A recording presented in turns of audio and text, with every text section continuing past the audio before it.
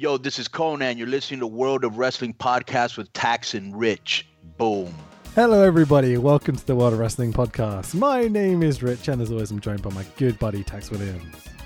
We're tired boys. I know we say this a lot on the pod, but I've just gone through an hour of trying to put my daughter to bed where she wanted me to stay in her bed, and so to trying to get me to stay in the bed, she decided to stand on my neck. She'll make a great pro wrestler one day. She's rough and tumble. She had her first stage show this weekend. She was at 4. She was performing in The Wizard of Oz. Ooh. When I say performing in The Wizard of Oz, because of COVID, at the little drama school she goes to, she stood underneath at the school a sheltered part while me, my wife, and the other miserable parents sat on wet chairs in a freezing cold car park in the pissing monsoon rain. That's some pissing it down today, yeah. It was horrific, but in fairness, for a 6-minute show, Harriet has had more applause than I've had in my entire wrestling career, so she's done all right. In your first school play or whatever, what were you? Do you remember? Or do you know? I can tell you. Well, first of all, I can tell you many good things about because I'm a theatre goer. I'm a theatre performer. I've been in many musicals and performed at quite high levels at a London theatre. But sure, yeah. Hey, fuck you! I sang solos at the London Albany Empire. Yeah. Depends what you can. Yeah, okay, go on then. Carry on. But anyway, at primary school, my first role was in a school circus show where I missed my cue, and I remember the teacher said, and also some other acrobats, because me and my friend had missed our cue, and I think it was like 3 rolls forward, 2 rolls back, 1 roll forward, another roll back, another roll forward, but we hadn't judged the edge of the stage and fell off. Oh, taking bumps. How old? Like 4, 5? I think it's like 6 or 7. But then okay, the primary education. So this listeners from not in the southeast of England with the education system at primary, where you finish at sort of like 9, 10, 11. So that's when you're sort of the cut-off before you go to secondary school. Well, I was in year 6. It was an important Christmas play, but 2 people, Rich, were ill. So not only did I have to do my part, I also, because I was the only person who could speak and write in my primary school. How many people did you poison to get this part, are you saying? Hey, I already had a part. I just had to play 2 others. So in that Christmas play, I played 3 parts. However, you thought the falling off the stage was the most embarrassing. No. Because even though now I am an upper middle class piece of crap, as you would likely call me, but in my younger days, as I've made mention to on the pod before, my family do not come from money, including my father, who managed to secretly remortgage the house 3 times without my mother knowing and spending all the money on motorbikes. I love these stories. Oh, your dad was a right one, man. He was a right one. I mean, it's very sad to say. I'll get back to the theatre study in a second, but as we're on my the wonderful financial play of my departed father, the day before he died, I think he knew he was going because he sat down with my mum and had a heart-to-heart talk, and he said, "But you're going to be all right, Emma, because you've got all the pensions. They're all still there. You'll be looked after." Day after my dad died, I'm going for all the paperwork. And I said to Mum, "Oh, brilliant. I found all the pension stuff." And I looked down and I was like, hang on a minute. He's cashed all of these in. He's had all the money. This is the first story you ever told me about your dad.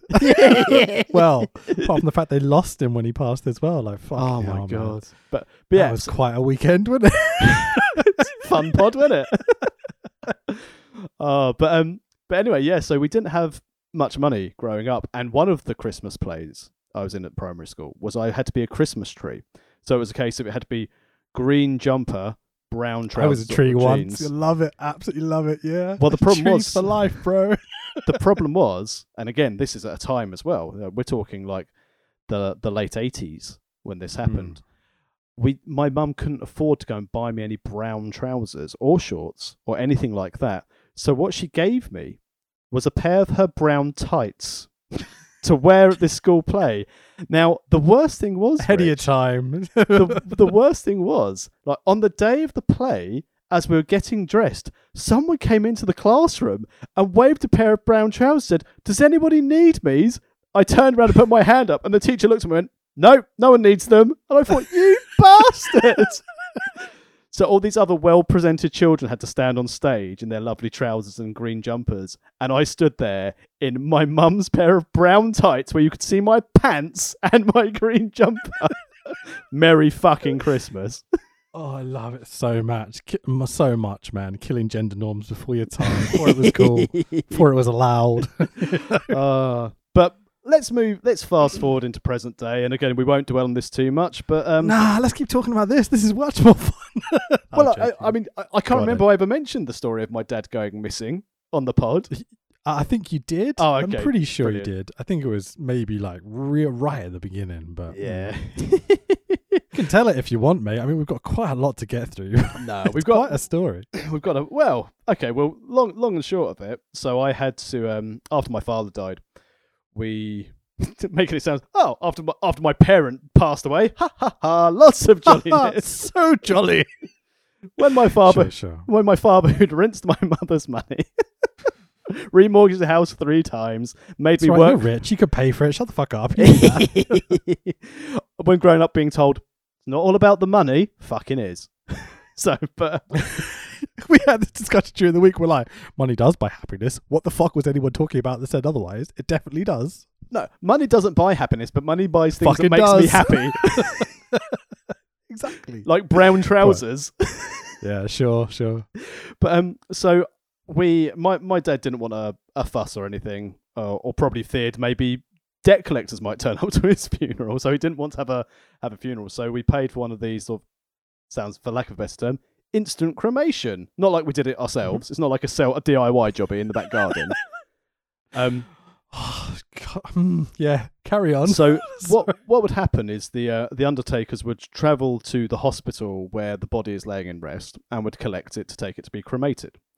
Well, I was told on the day, I said, "Okay, Mr. Miller, we're going to go and pick up your father, and obviously we'll take him away." The first thing about this is this cremation company. My mum picked them because they had a crematorium in Kent, where I'm from. And I forgot this bit of the story. and I phoned them up and I said, "I know obviously people aren't allowed to attend, but just so I know, where's your crematorium in Kent?"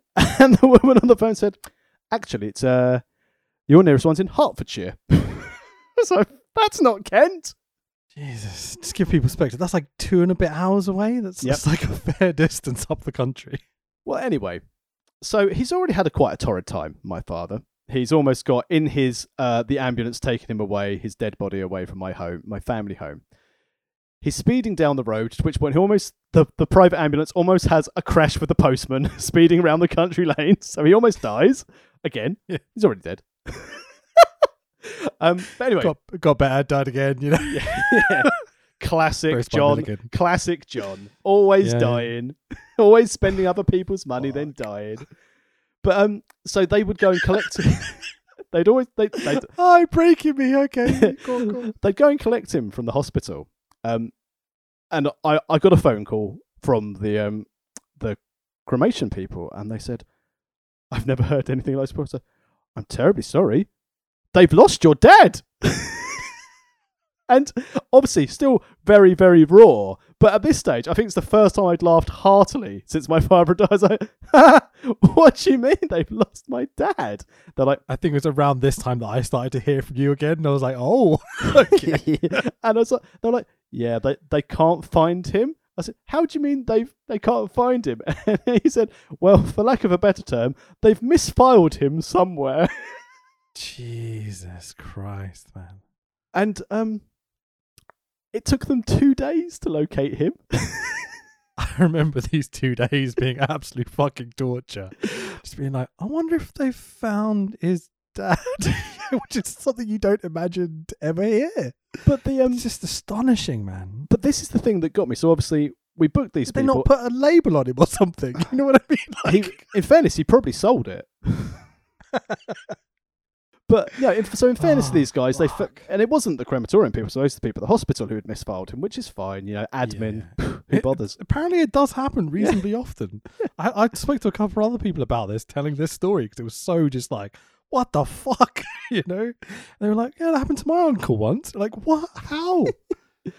But they, so we're okay. So he's going to go to this crematorium in Hertfordshire. No problem at all. And what they do is the company then deliver him back in a box for us to do what we want with his ashes. When the box returned, he said, "And here is the box." And it was a lovely presentation box, as you'd expect for, probably lots of other bodies, or alternatively something they've just digged out of their fireplace and they've harvested him for organs. But I looked at the bottom of the box and it basically said he hadn't been taken to Kent, he hadn't been taken to Hertfordshire, they'd taken him and cremated him in Cardiff. So it's fucking insane. That's like 6 hours away. My father had his last ride to the crematorium in Cardiff. But speaking of last ride... In a different country, in Wales. Exactly. All the way in Wales. Yeah. But, but on the subject of, last rides, we don't have that version of The Undertaker in here, and we don't have The Undertaker at the Elimination Chamber 2014. I'm just going to let that one sit for a minute, because, talk about professional tax. That was high caliber. Okay, so part 7 of our Into the Dragon podcast series. The WWE Elimination Chamber 2014, the 23rd of February. It's live on pay-per-view. We'll watch this on the network. We're at the Target Center, Minneapolis, Minnesota. Ducks fly together. You don't get that reference, do you? Quack. Well, you got the part of it. Have you ever seen The Mighty Ducks? No, that's a hockey film, right? It's one of the greatest films ever made that happens to be about hockey as well. I'm just going to throw that out there. I love that movie. I watched all 3 of those quite recently. I'm like 36 now, 35, 36, whatever, who cares? The attendance tonight was 14,101. Got to get that extra 1 in there. And the commentary team are JBL, Michael Cole, and Jerry Lawler. Starts out good, gets worse as we get to the commentary team. Tax, what happened on SmackDown? I'm glad you asked. SmackDown broadcast on the Sci-Fi Network on Friday, the 21st of February, recorded a few days before that. It did a 2.15 buy rate. And here is how I will set the scene for Smacky D. 2 days before Elimination Chamber, and 3 days before the WWE Network unleashes itself on the WWE Universe, a slew of determined superstars use SmackDown to position themselves for the final pay-per-view along the road to WrestleMania. How'd you like that? That was good. That was professional. I didn't want to stop you. I was just wondering if there was a bit more, but that was really, really good. Yeah, I liked it. Thanks. Pretty much summed it up. There's a few things that happen on SmackDown that are really relevant to tonight's show. Like the Christian full heel turn shtick. Do you want to go over that a bit? Well, just move on. I'm just going to go through the results. So after not wrestling much, Dragon, our hero, wrestles twice. So he's battered, he's bruised, he's bandaged. American Dragon managed to take a running knee. Iteration win. That was really good. Thank you. Bruised, battered, bandaged. Yeah, I love it. Managed to take his running knee through the number 1 contender for the IC belt, Jack Swagger, in the opening contest of SmackDown. But however, Daniel Bryan's night was far from over. Vicky Guerrero then emerged, flanked by the Devil's favourite director of operations, Kane. Boring Kane, yeah. Vicky Guerrero congratulated Dragon on his victory and rewarded him with the opportunity to compete in a second match of the night against Jack Swagger's tag team partner, Cesaro. So we got Dragon versus Cesaro. Very, very nice. Unfortunately, Kane just got disqualified. Well, got Cesaro disqualified, and Dragon wins. It's a shame. But we had the Wyatts. They beat the shit out of Dragon. They really beat him up. They took out his shoulder, hurt him a lot, didn't they? We had the Wyatts take on the Rhodes Dynasty and Rey Mysterio, because the Wyatts needed someone to little to beat up. Standard. Yeah. Pretty standard. Yeah. That's what they've done on Raw. So why not? Little promo from Bray suggesting that 3 dominoes are ready to fall, and the Eater of Worlds is going to prevail. Sat in his rocking chair. They go against the new face of fear, as they seem to get that over on every single bloody thing. I like the faces of fear. They were good. Sister Abigail to Gold Dust for the 1, 2, 3 for the Wyatts. Don't worry, everyone. It's Divas time. It's a SmackDown dance-off hosted by Renee Young. Emma managed to pick up the victory over Summer Rae with her dancing. And would you believe it, as there always is in a dance-off, Summer was very upset.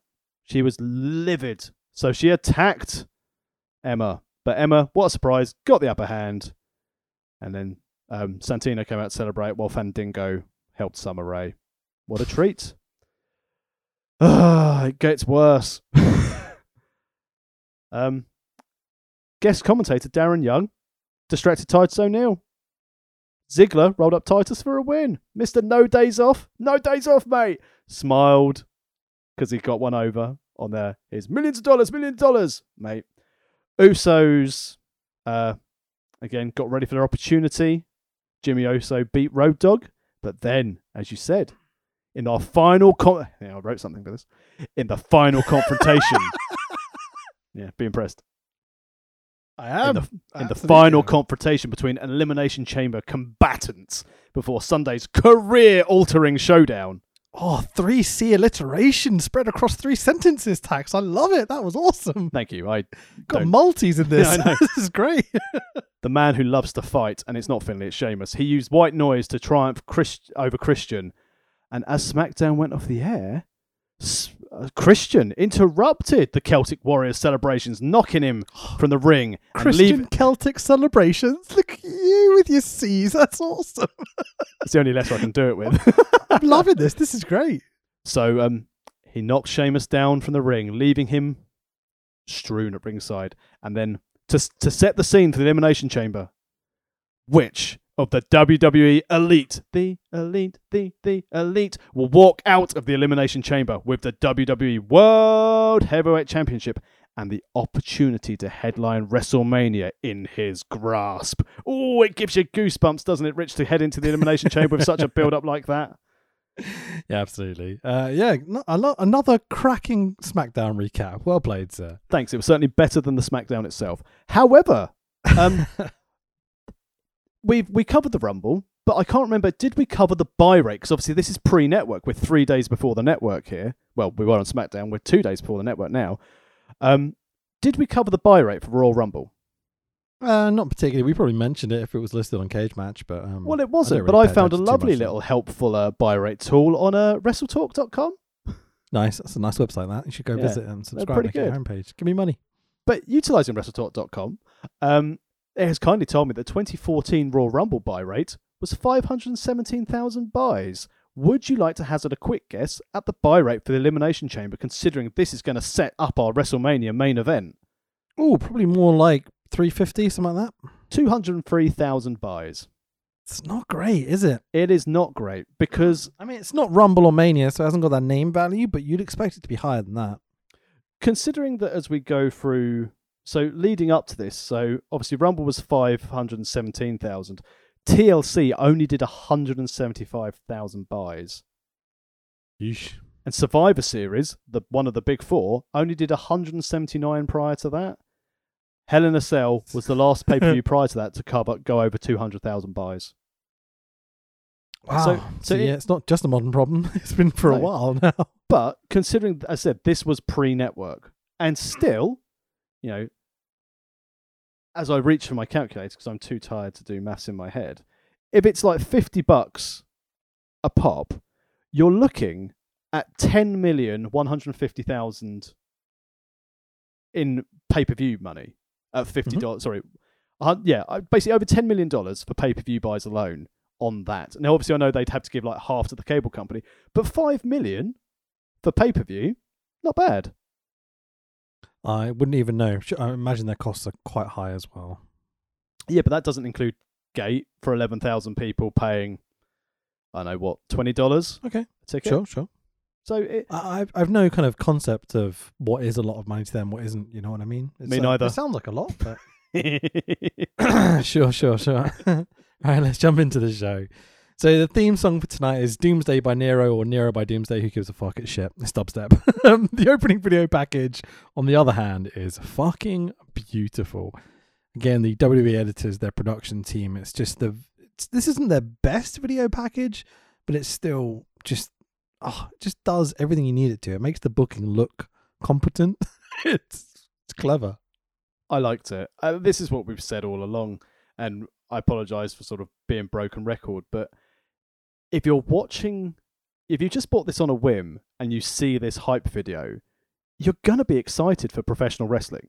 You're seeing the production values, you're seeing the violence, you've got the backstory in there. It gives you something to invest in. It made me realise that when we're buying VHSs as kids without seeing the shows in between, because obviously being Brits, we wouldn't have access to house shows or the Superstar Saturday Night or whatever the fuck it would have been at the time. But like you buy the pay-per-view and you have the video package before it and you're completely invested into these stories, and this is a perfect example of that in a more modern kind of setting. It's great stuff, man. Really, British really Bulldog's going to win whether he likes it or not. Before we get to the show, let's take a moment to thank our Lord and Saviour, Eric Bischoff, for inventing the Elimination Chamber. Thank you, sir. Thank you, Eric. Round of applause. Thank everyone. you. Because essentially it just means we get multi-man Hell in a Cell rather than just Hell in a Cell once a year. Yeah, exactly. 2 miles of steel chain. But with pods and it hurts more to take a bump, right? Hang on a minute. Are you telling me it's that bulletproof glass that nothing can ever go through in every chamber that someone goes through? Unbelievable. Mate, on this one, it may as well be fucking paper mache. As people go through them so often. I would love to see a chamber made out of paper mache. There's got to be someone overly creative. I've got a kid. There's got to be someone overly creative in BritRest who's now going to do their own paper mache chamber match. Sure. Such a shit show. So the opening voiceover. It's pay-per-view, so I'm going to go over the whole thing. How far would a man go? This is written beautifully, by the way. Like WWE, like we often talk about the intros and whether they're good or not or whatever. And Michael Cole's intros have been dog shit on Raw recently. But this one, how far would a man go to fulfill a dream? What is he willing to risk? What pains will he endure? Ladies and gentlemen, to headline the biggest event in entertainment, these 6 men enter the most dangerous structure ever created. Bear witness to an environment built for pain. It feeds on cruelty and provides no mercy. Wrong pay-per-view. Tonight, in a battle that would change course at any moment, these 6 combatants will be tested. Only one will prevail and secure an opportunity to shine on the world's greatest stage and under the ever-watching eyes of a greater authority. I can't do the whole thing. The tenacity of the serpent is questioned. It then kind of transitions into like an authority montage promo thing leading into the chamber. And the second half is kind of a lot calmer, but then kind of builds up the tension. It's quite clever. They give you like 3 phases of introduction. It's really interesting stuff. It finishes off going, only one will leave, champion of champions. Again, wrong pay-per-view. But at what cost? Tonight, for 6 superstars, their journey continues as the road to WrestleMania runs through the Elimination Chamber. All I Great thought stuff. when you were doing that promo was, why am I listening to the Dungeon of Doom? I mean, yeah, I gotta muck it up a bit, you know what I mean? So cue the wicked dubstep, chamber graphics, and WCW levels of 1996 sort of levels of pyro. It's very spooty, Dax. Very, very spooty pyro. Like someone just pressed the button for all of it to go off at the same time in error. They're missing the ring pyro and the pyro at the back of the fans like WCW used to have. That was so good. I missed that. They couldn't put the pyro out there because Kane's corporate now and Del Rio puts flags there. Don't want them catching them on fire. Fair point. Sure. Michael Cole, boo. With Todd Kennel and a heli levels of enthusiasm, welcomes us to the show. It is the final pay-per-view stop on the way to WrestleMania. This is the Elimination Chamber. You are looking live at the Target Center, sold out in frigid Minneapolis. She's a slut now. 14,101 WWE fans on hand. He doesn't call them universe. He calls them fans. I'm like, somebody call Vince. This man needs a slap. Yeah, he's getting chastised in his head except for that. You called them fans, you prick. As we determine the main event for WrestleMania, the crowd are on fucking fire. We are not in Denver anymore, Tax. No, we are not. They are here. There's still signs, which is still nice at this time. Yeah, in 2014. I love this crowd all fucking night. They are amazingly fun. Best crowd of this of this pod so far. I know we've Absolutely. had out, as in throughout, obviously when Dragon comes out, the crowd comes alive, but throughout this, they played their part brilliantly and tried to really drive on this show. Yeah, and I think the wrestlers step up as well. Before we get kind of too far into the show, I genuinely really enjoyed this pay-per-view. Snap. I mean, there was... I was waiting to see whether you would be like, you're a fucking idiot, or to be like, I totally agree. I'm glad you enjoyed it as well. No, there were some elements of this, because this is the problem when you put, like we had with Armageddon in 1999, when you had all your top stars in the Hell in a Cell in the main event before Rikishi got thrown off into a farm wagon. You had an undercard match, an undercard show, which was actually quite enjoyable, even though there wasn't really much storylines going to this. But, you know, if we run down our match card, so if he's got Big E and Swagger for the IC belt, we've actually had a qualification match for this, so there's stakes. We like that. Old Eight Outlaws going against the Usos. We've seen them go at each other, so there's a story going to it. Titus and Darren Young are also here. I mean, Wyatt's and Shield, which we're going to get to, they've been building, which has been lovely. Big Dave and Bertie, they're there. And obviously the Chamber and the ladies' match. Yeah. Because people need popcorn back in 2014 when they wouldn't let women wrestlers actually wrestle Emma and Summer Rae in a dance contest. As you look at... I thought of this very quickly, because obviously we're going to get AJ Lee defend her belt later on this card. How good would AJ Lee be now in this current crop of women's talent? I wonder. I'm not too sure, because she's obviously very talented and she's got a great character. But is she as athletically gifted as some of the women now? See, some of them are so fucking good. The reason I brought it up, because I just go back to Rock's comment to Goldberg, when at the moment AJ Lee is a big fish in a little bitty pond, but if she was now in the big leagues, she'd be a whale in a teardrop, but she wouldn't be that good. I wonder. I'd like to see her have a run. I think she's probably still got it in her, but I don't think she's got any desire to.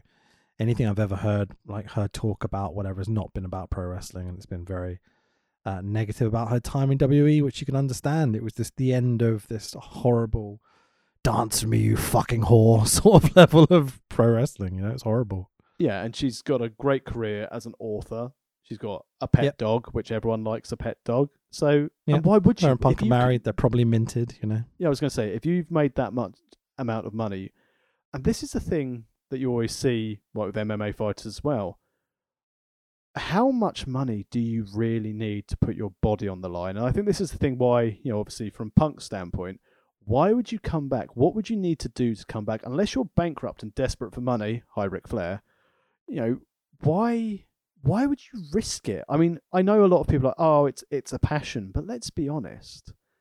Like with anything, and it's the same thing as you probably found with bands, like with you with Iris, me with sort of STA and things like that.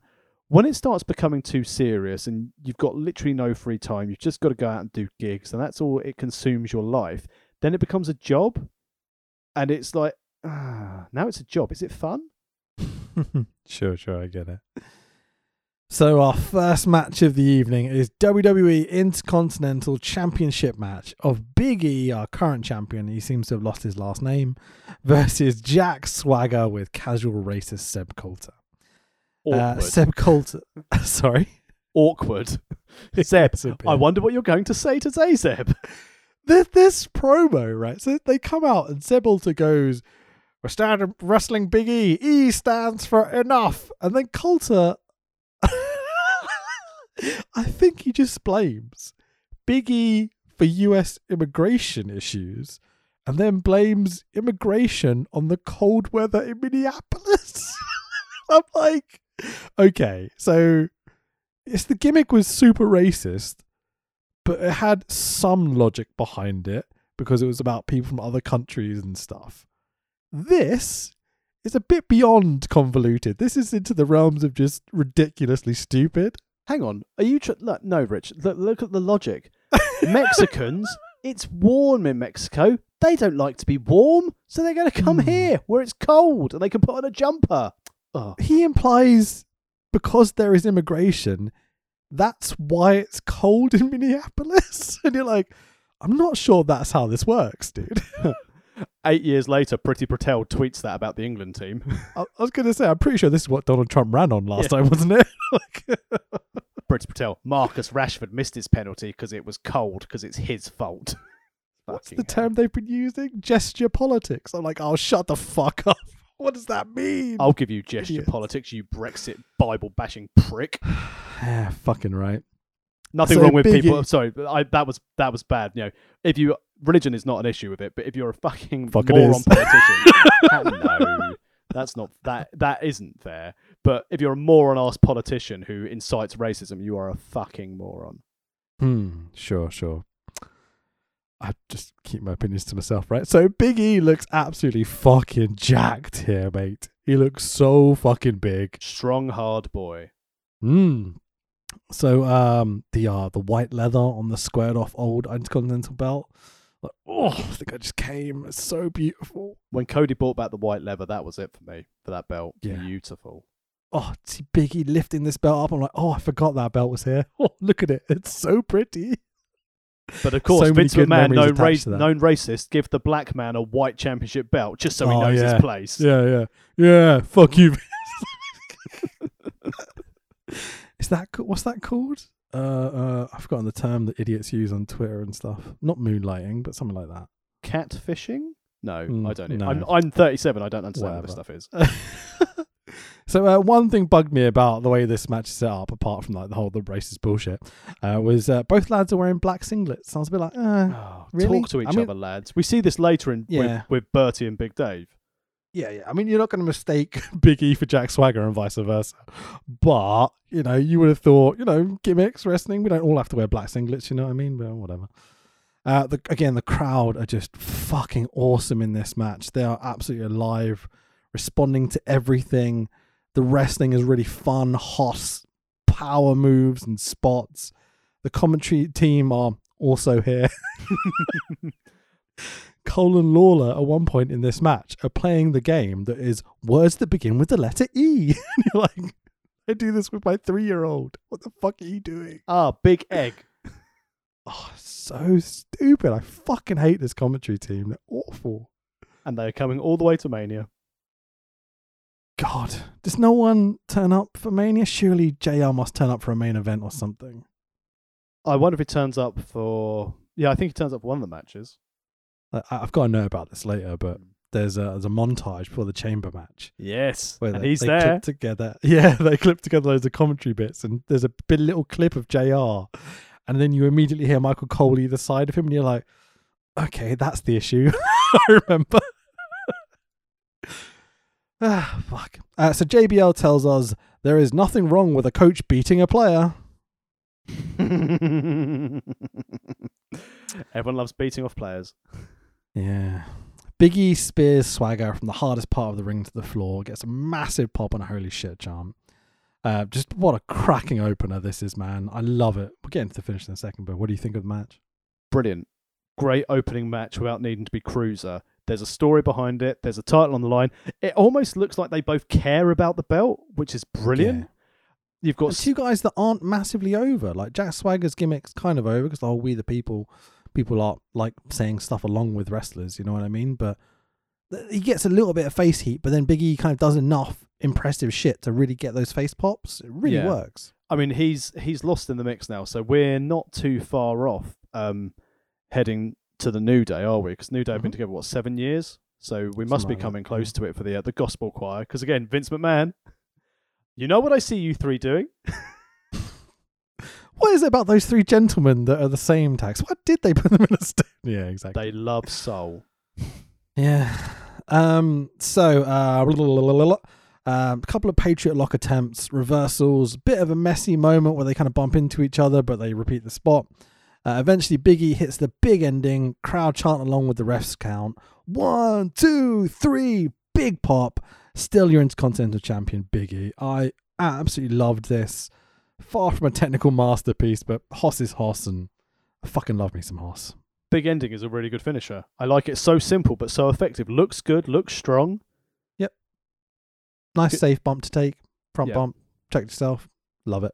Protect the champion. Carry on to Mania. I'd be interested, again, because I can't remember what he does at Mania. I have a horrible feeling it might be Andre Battle Royal, but we'll see. Yeah. Wrestlers are here to work. Crowd are here to have fun. Love shows like this. Really, really great opener. Yeah, can't fault it. Genuinely can't fault it. For the last 6 episodes, we've been like, Dragon's good. It's nice to actually have a good wrestling match. It's really, really fun. As Big E is celebrating and Swagger is heading to the back, literally the moment the match finishes, I'm afraid I've got some bad news for you Americans.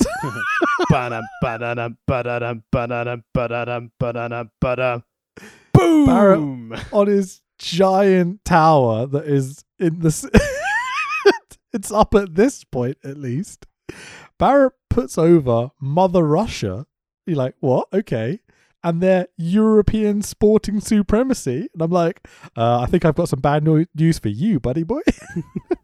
How dare you? They did really well at curling that year. And also, they also encouraged their friends and families to go for a day trip to visit world-famous Salisbury Cathedral. Sheffield, yeah? No. Salisbury? Salisbury? It's Salisbury Like Cathedral. No, I know. I fucked it up once in a fucking previous pod. Do you not remember? No. I can't remember what I said. I said off to somewhere and you went Salisbury and I was like, oh yeah. I'm sorry. It was in the intro for months, dude.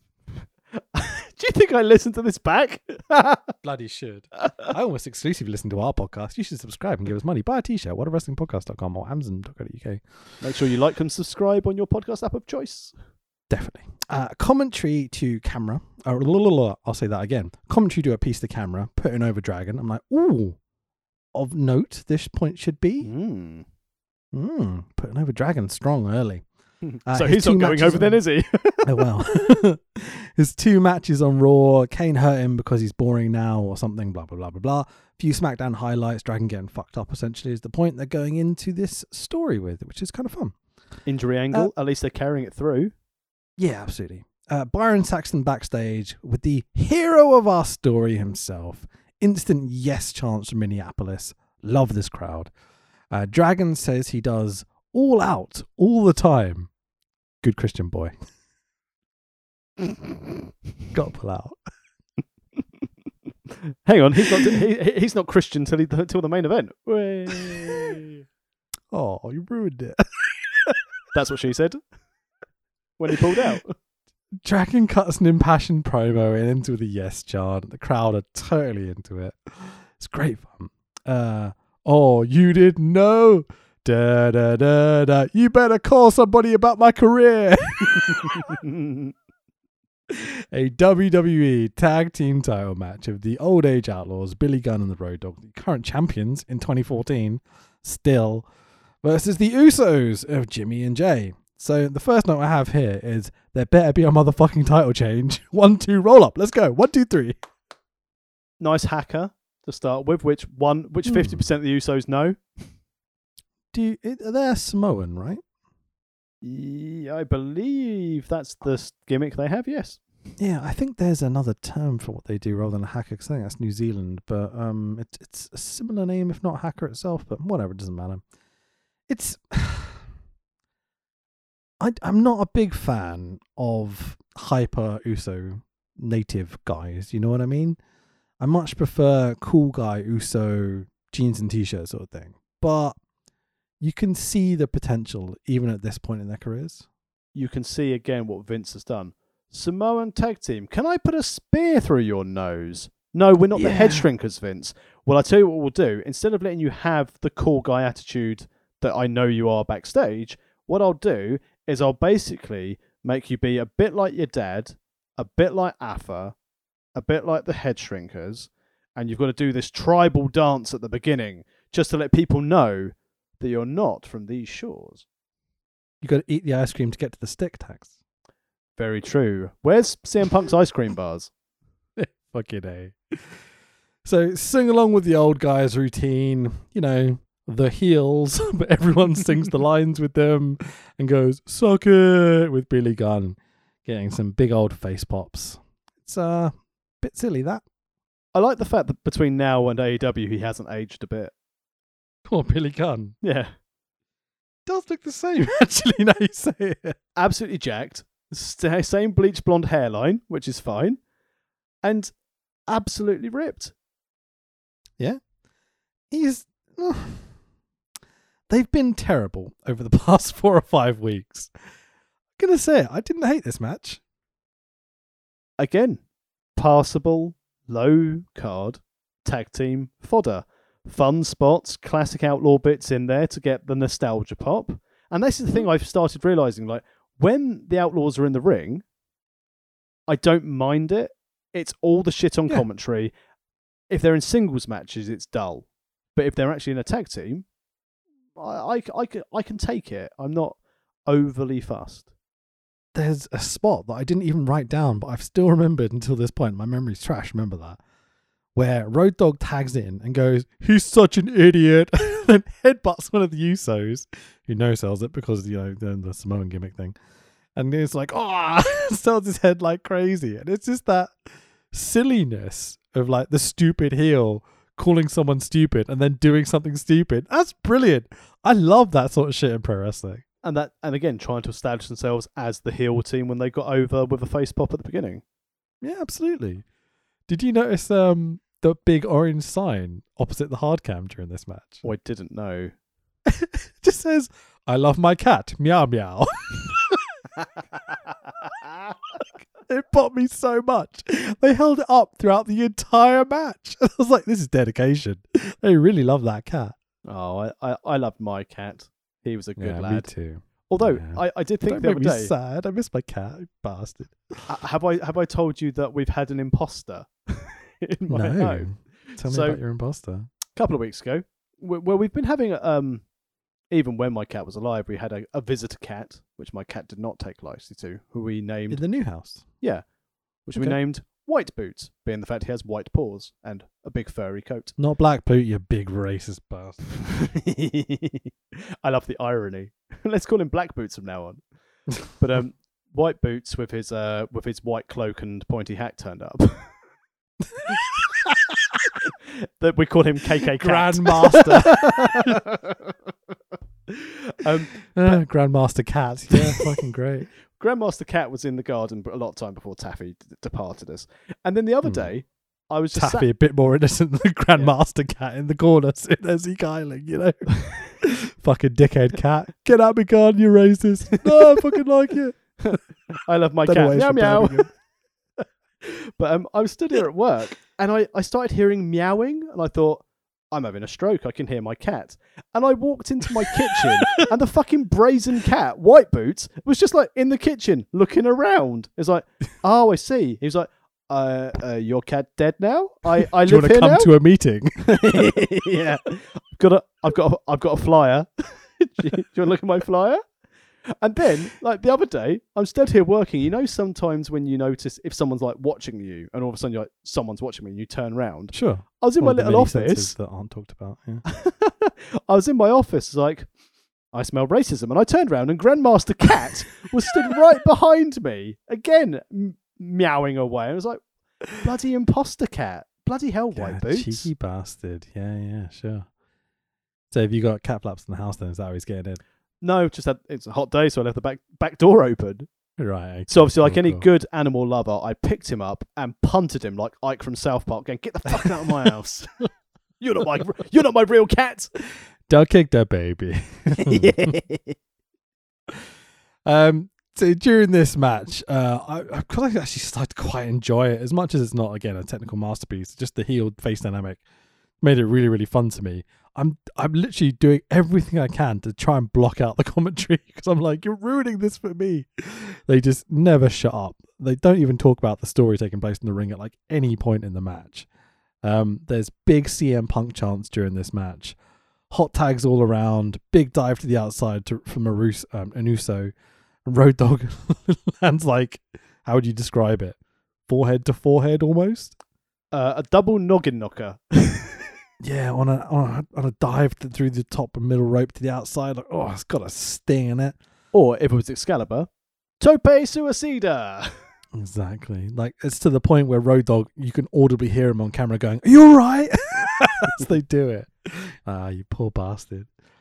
Super kick, bit of bullshit. Billy Gunn rolls up Jimmy Uso. Oh no, 1, 2, 3. And still the tag champs, the Old Age Outlaws. And they go put over on commentary, experience over youth. Half decent match. Usos can take a hell of a bump. Still can. Yep. Especially absolutely. if one's at a bar. Knew it was coming. Didn't know how to sell it. I'm loving the reports of like we could punish him, but we've also got this actual long-term storyline with The Rock. So people say we should do long-term storytelling, so we're not going to ask the poor chap to go and seek professional assistance. Yeah, I hope he gets the help he needs and stops doing the stupid shit, because we all know it's dangerous. And yeah, and he's a talented boy, really talented boy. Yeah, him and his brother, they've always been so good. Even again in 2014, when they're still kind of getting going, you can see the potential and how good they are. And I was always impressed that they got in such good shape, because here they do look a bit on the chubby side, you know what I mean? And you can tell they've put the real work into this, and the story with Roman and everything else, and the new developed characters and the feuds with the New Day. Like, that was some of the stuff that kept me watching over the years, you know, while everything else was fucking terrible at times. When they had that triple threat at good. Mania in the PC, WrestleMania 36, when it was one Uso, was it Johnny Parkour and Kofi? Mm-hmm. Wasn't the it? They did their triple threat, yeah. When like Uso with no fans is still putting himself through a ladder.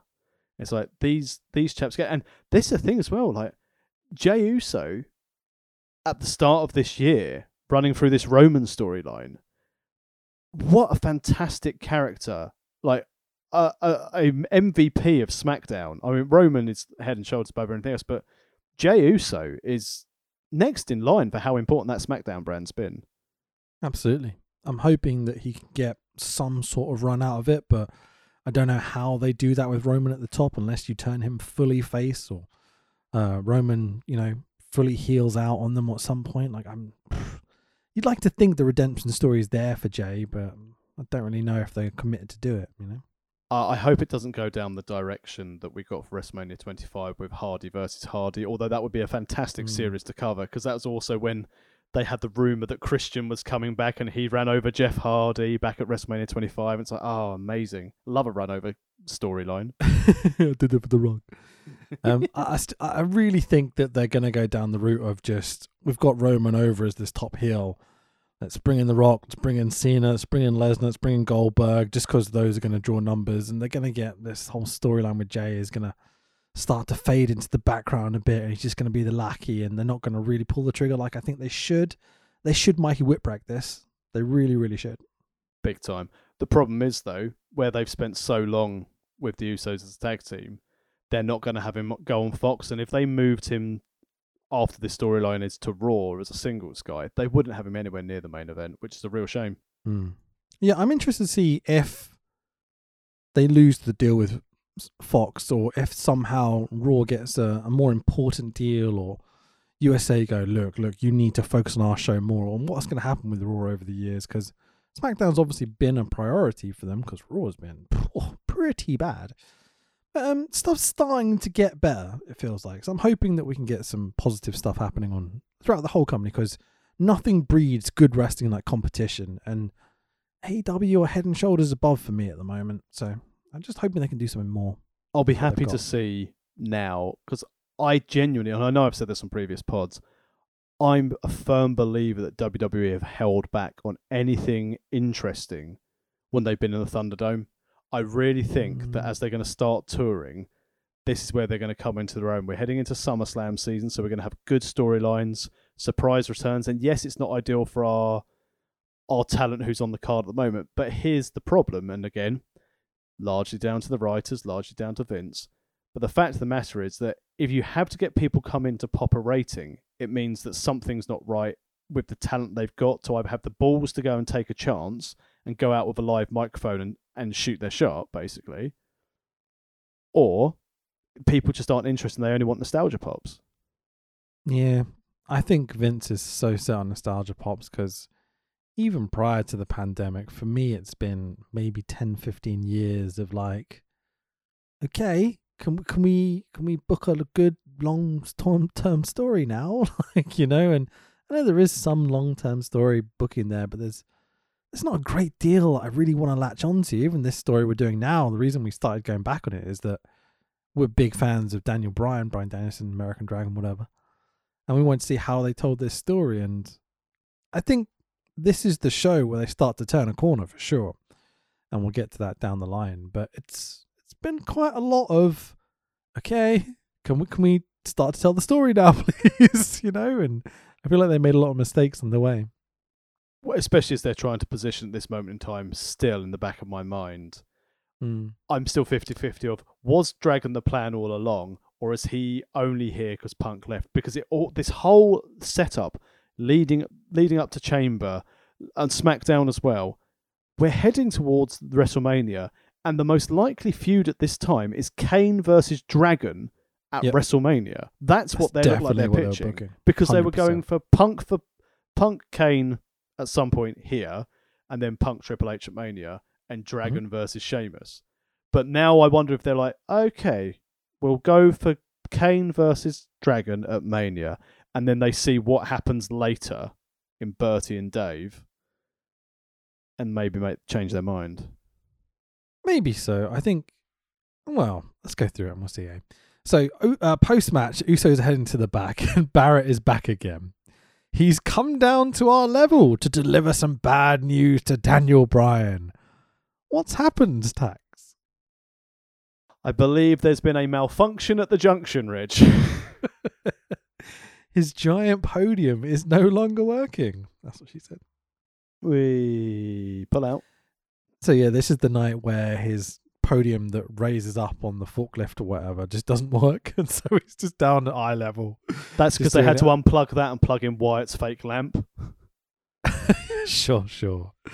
So this is the second match in a row where Barrett's doing his little promo. I've got some bad news. So we're just flogging this dead horse right into the ground, yeah? But it was getting him over. People were starting, after this, people were starting to find it funny, and he had merch. Doing it once a night was getting him over. If you do it this often, after every single match, eventually you're going to run it into the ground. Like, this is too much. And then he got his little flashy logo on the screen as well. Lovely. It didn't last long though, did it? So, see? Commentary doing a piece to camera again. Lawler and JBL show the WWE Network on their devices.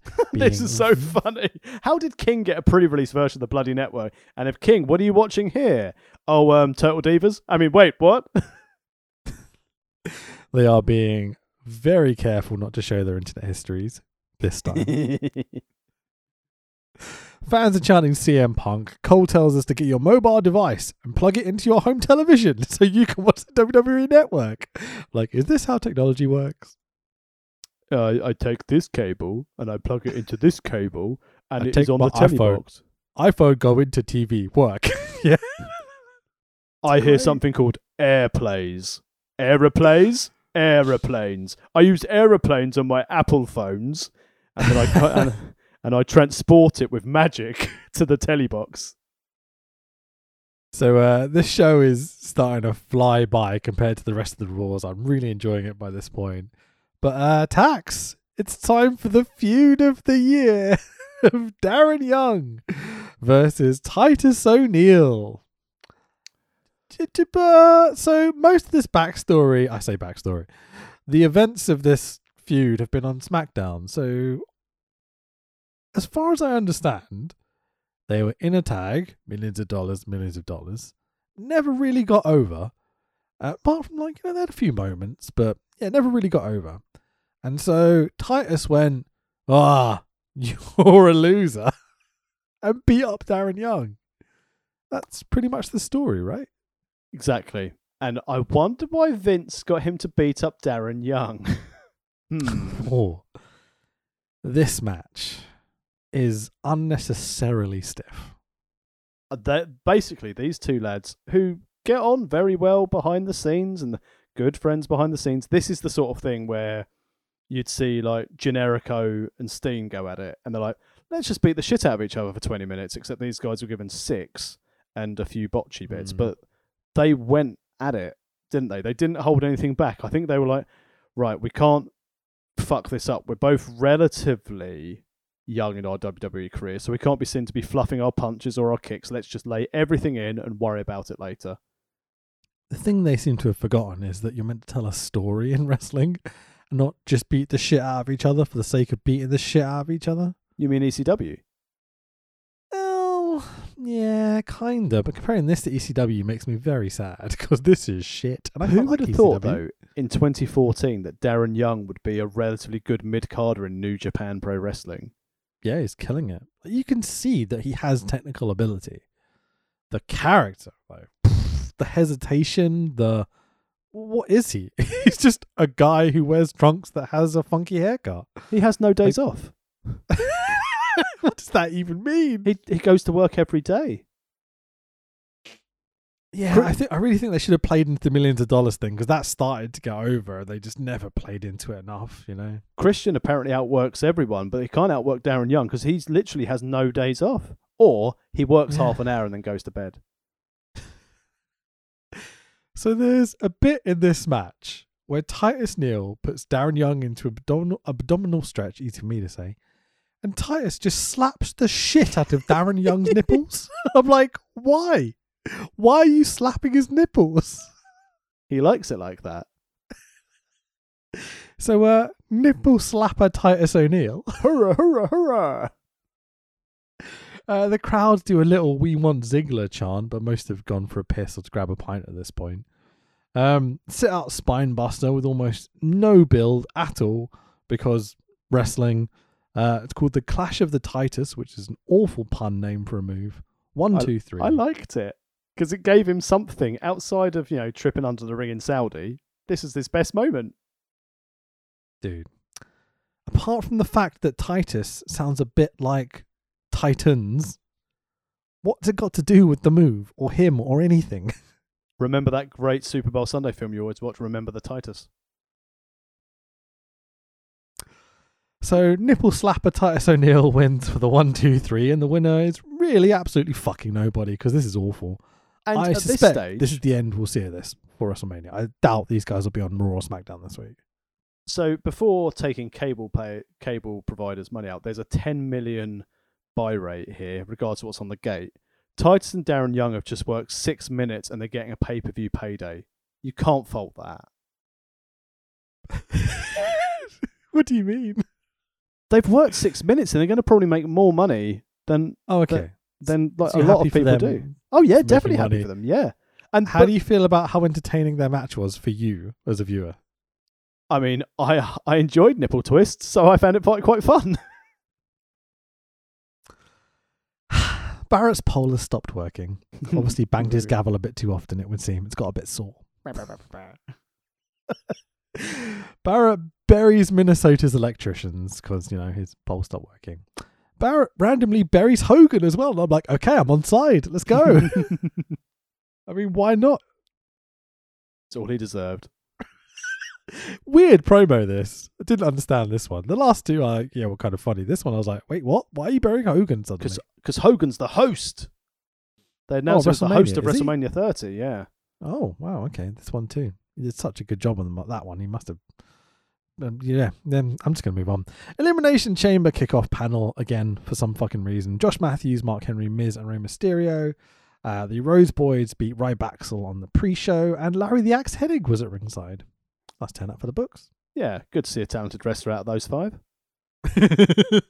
I like Cody. I mean, fairness, that's unfair to the Rhodes Boys. They are both very, very good. Sure.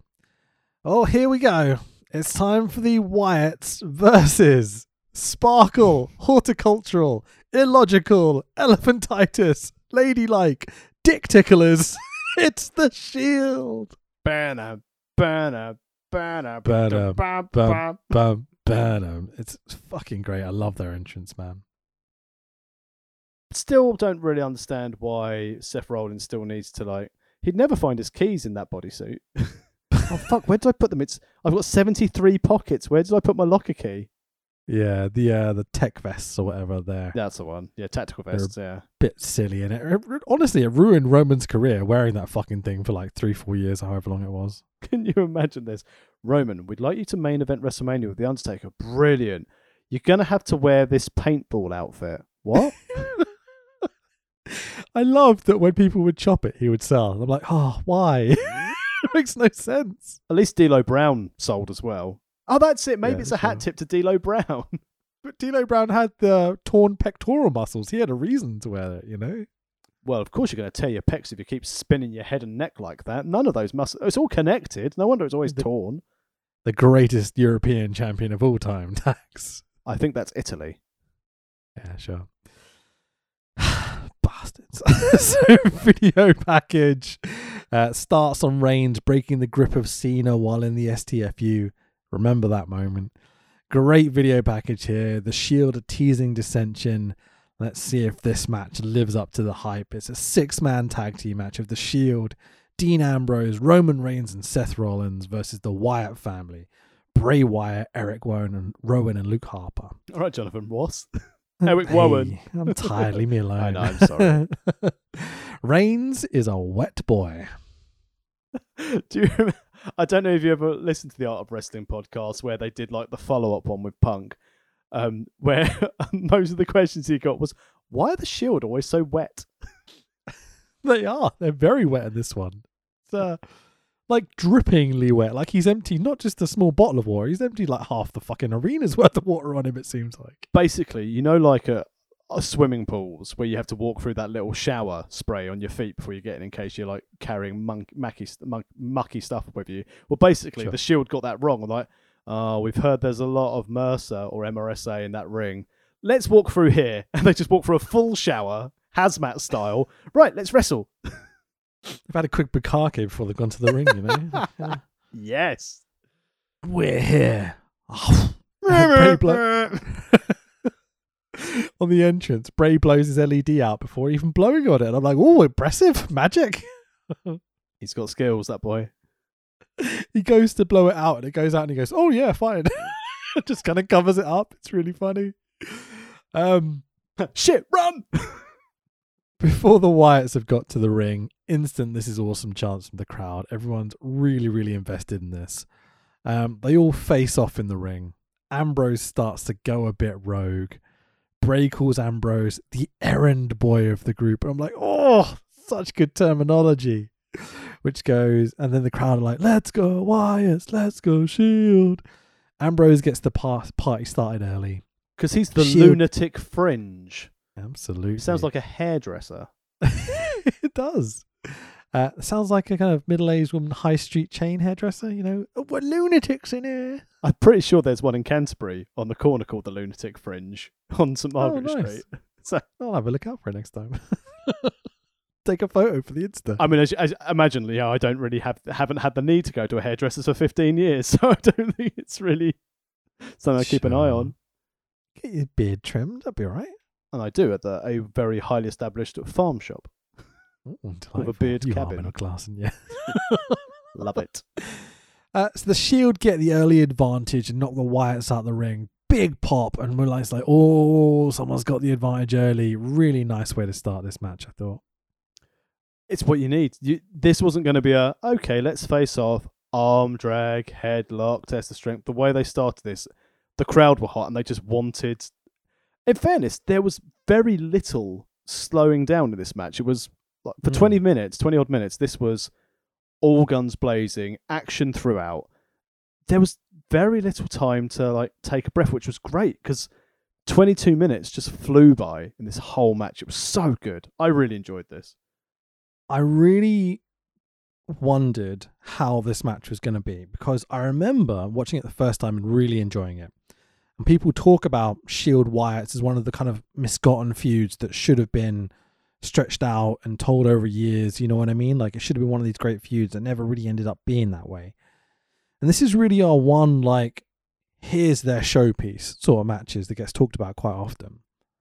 And going into it, I was feeling a bit critical of it because the build, honestly, it's had its good moments, like some really cool crowd pop moments, but the story has been These guys are kind of turning face in the Shield, but they've been heels up until now. And they're kind of working through the Authority, so they're kind of heels still against this very heel stable of the Wyatts, who are kind of over, which is kind of a convoluted thing, and they've not really had much of a backstory leading into this. They created such an amazing dynamic in this match, in that it's not just one guy gets beaten down, here's a hot tag, here's a bunch of finishes, here's the finish. They told this incredible story of both teams are willing to cheat because they're both kind of tweening a little bit. The Shield aggression and speed versus the Wyatts like brutality and their power. And then like you get these moments of Bray and Roman tagging into the ring and they both stop and they take their time and the dynamic changes to this your champion versus my champion.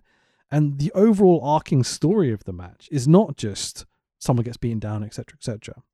They all have their moments and everything as the match goes on. But the Wyatts take out Ambrose for like the first third of the match. They really beat him down. And then the Wyatts beat up Seth for the next third of the match, leaving this dynamic of just like, oh, we can get Roman on his own and all three of us can beat the shit out of him. It's such a good story. It's the kind of thing that Bret Hart would come up with, you know? Real good like tag team logic in it as well.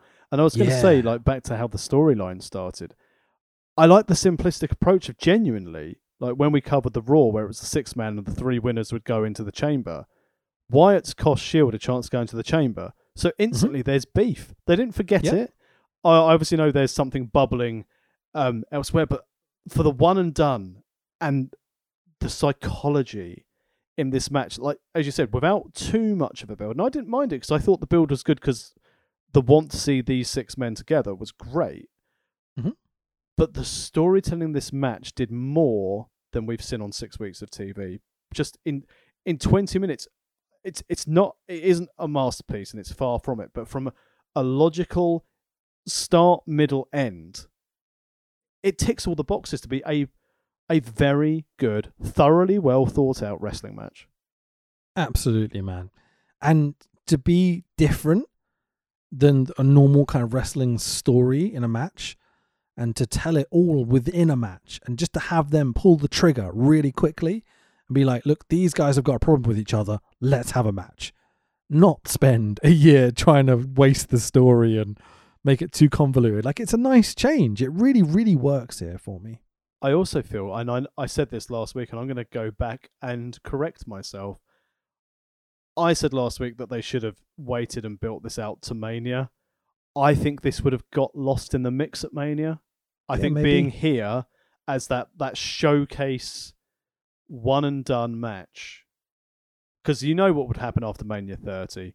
There'll be Backlash where we'll have the same matches again and they won't be able to top it. I think the fact that we got one and done of this match, it just signs off everything. It's the same thing as like TV series where you wish sometimes like writers and producers would just leave it as one and done, like the first series of Heroes. Had they just left it like that, it would have been a masterpiece. I know it would have been impossible to do it, but had the first series of Lost ended when they found the hatch and they'd just gone, right, we're done. What's in the hatch? rather than Desmond being in there. You know, it's I know you're not a film guy, but Coen Brothers tend to, like, instead of telling like beginning, middle, end of a story, which they do with some of their films, they tend to take like a chunk of time and just tell that story. And so there is no beginning, there is no end. It's just a middle. And I really like that sometimes. Sometimes it can be massively infuriating because you have no satisfaction. But just to take a chunk of a story and to tell it, I think it's really, really fun sometimes. It's a nice change. Especially to tell it well. And this is what this match was. It was told well from start to finish. And, you know, even Rowan, being the least experienced of all these people, didn't look out of place. I know we've seen him look out of place in Wyatt tags. We see him later look out of place in Bludgeon Brothers as a wine connoisseur, as Dragon's like heater. You know, But he really came into his own in this match. Really, really good.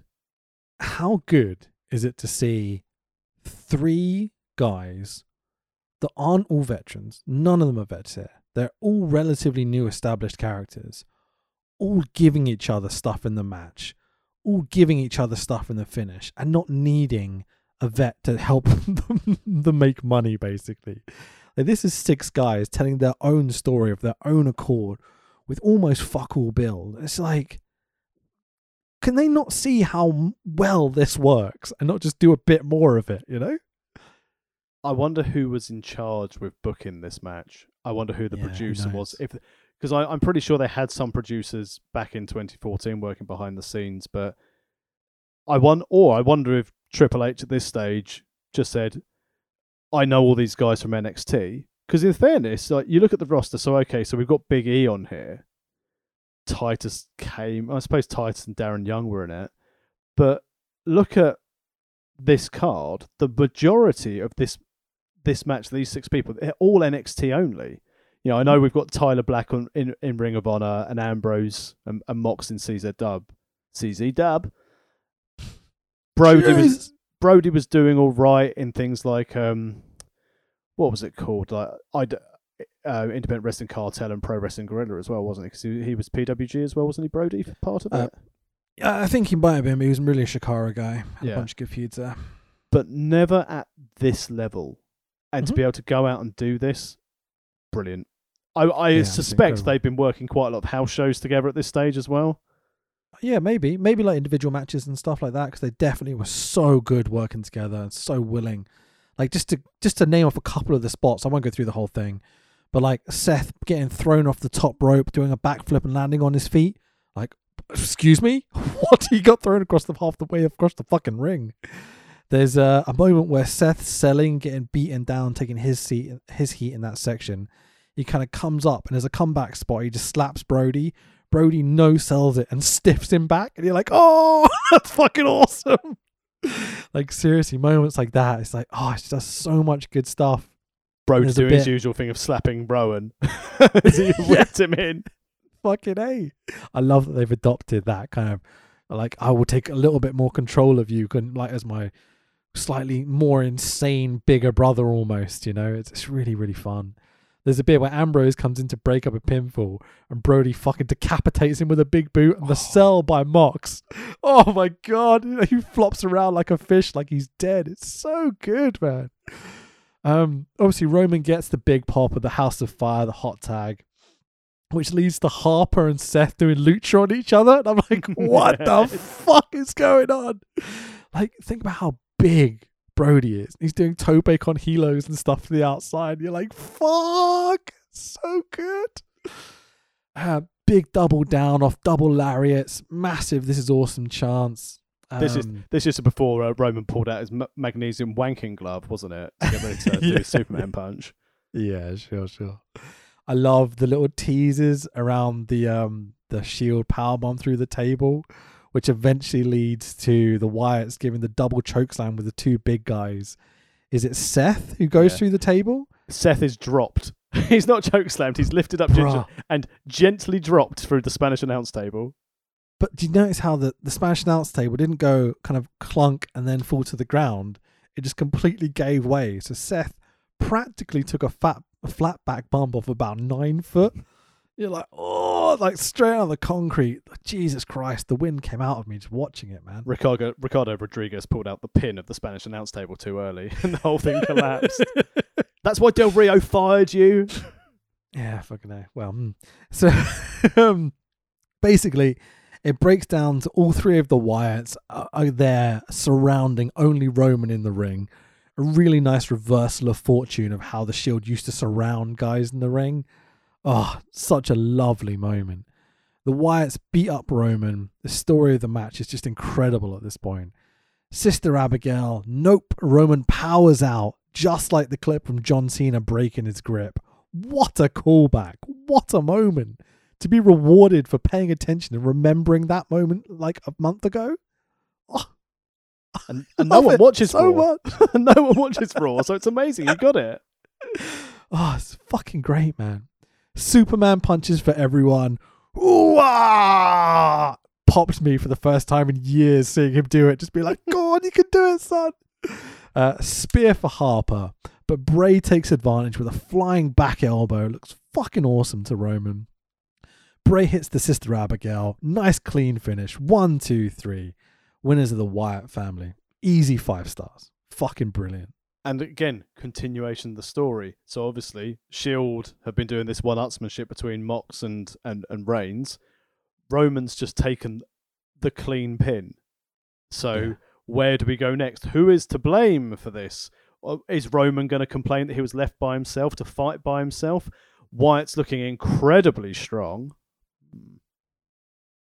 Like the story of getting to the point of Roman being isolated like that, so he looks super fucking strong, almost gets the win just to be taken out at that last second with a clean finish like that. Oh, just sets up so much for the future. They told it so well without any bullshit, you know. It's perfect match, man. Really, really fun. I'm so happy it blew away my expectations. I'd go as far as saying this is probably the best 20 minutes of wrestling we've watched on this pod in a very, very long time. Don't know, we had shark matches previously. He's not a shark. A big Bubba. He's a man. Oh, and the sock full of coins. Well, yes, that is true. That is on this level. Definitely. Anything else you want to say about this, or should we move on? Go and watch it on the network. Elimination Chamber 2014. As long as you're not watching it on Peacock, you'll be able to skip just to this match. Watch it. It's delightful. You thank us later. Enjoy 22 minutes of beautiful professional wrestling. Absolutely. If doing this run of shows is going to be a bit as tedious as it has been for the past 6 weeks, this show was worth it, man. Like this match, was worth it. To watch this back without kind of like, you know, too much, with a bit of the backstory involved, you know. It's it was really fucking good. I don't know what I'm trying to say. Let's move on. So we're over halfway through the card, and we've had great opener with Big E and Swagger.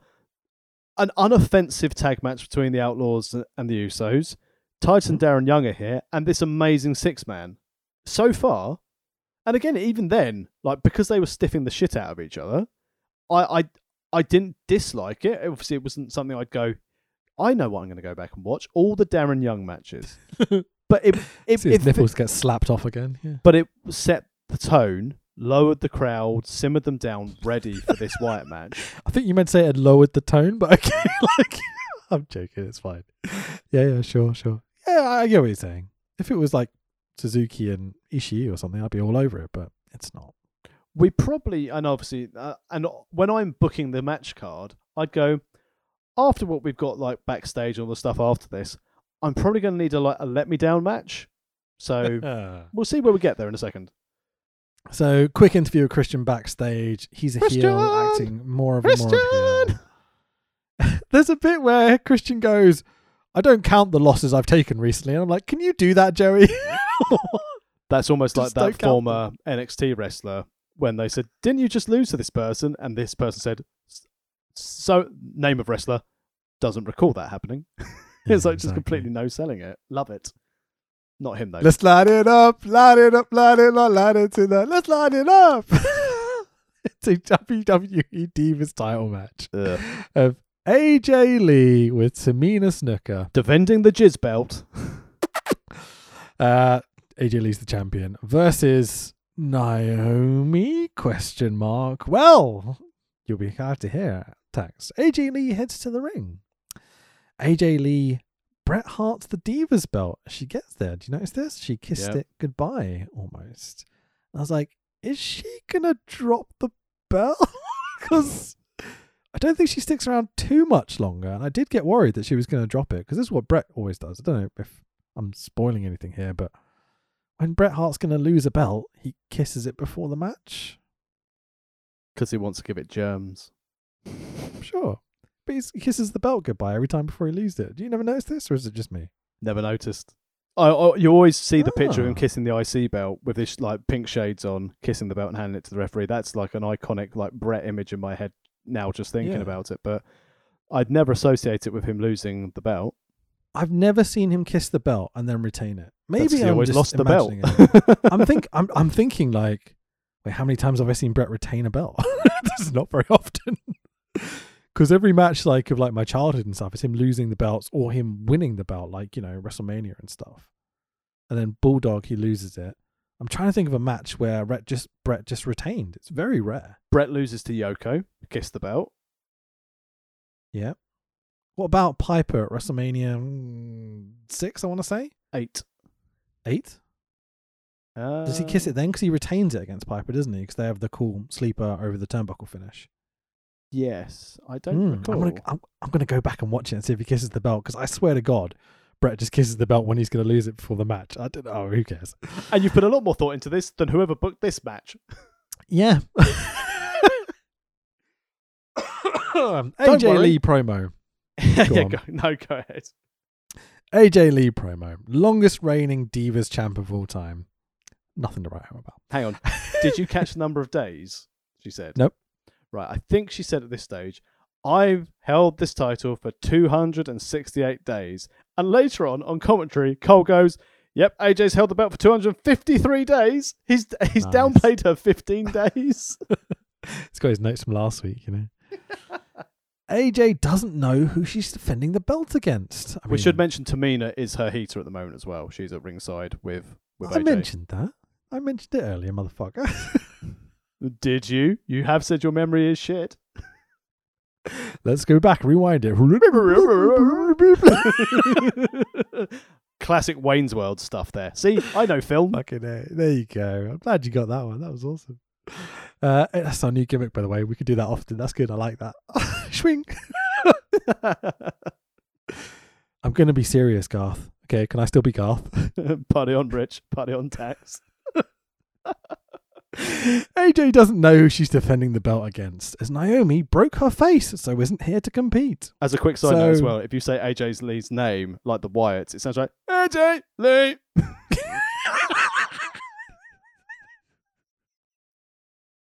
That's very silly.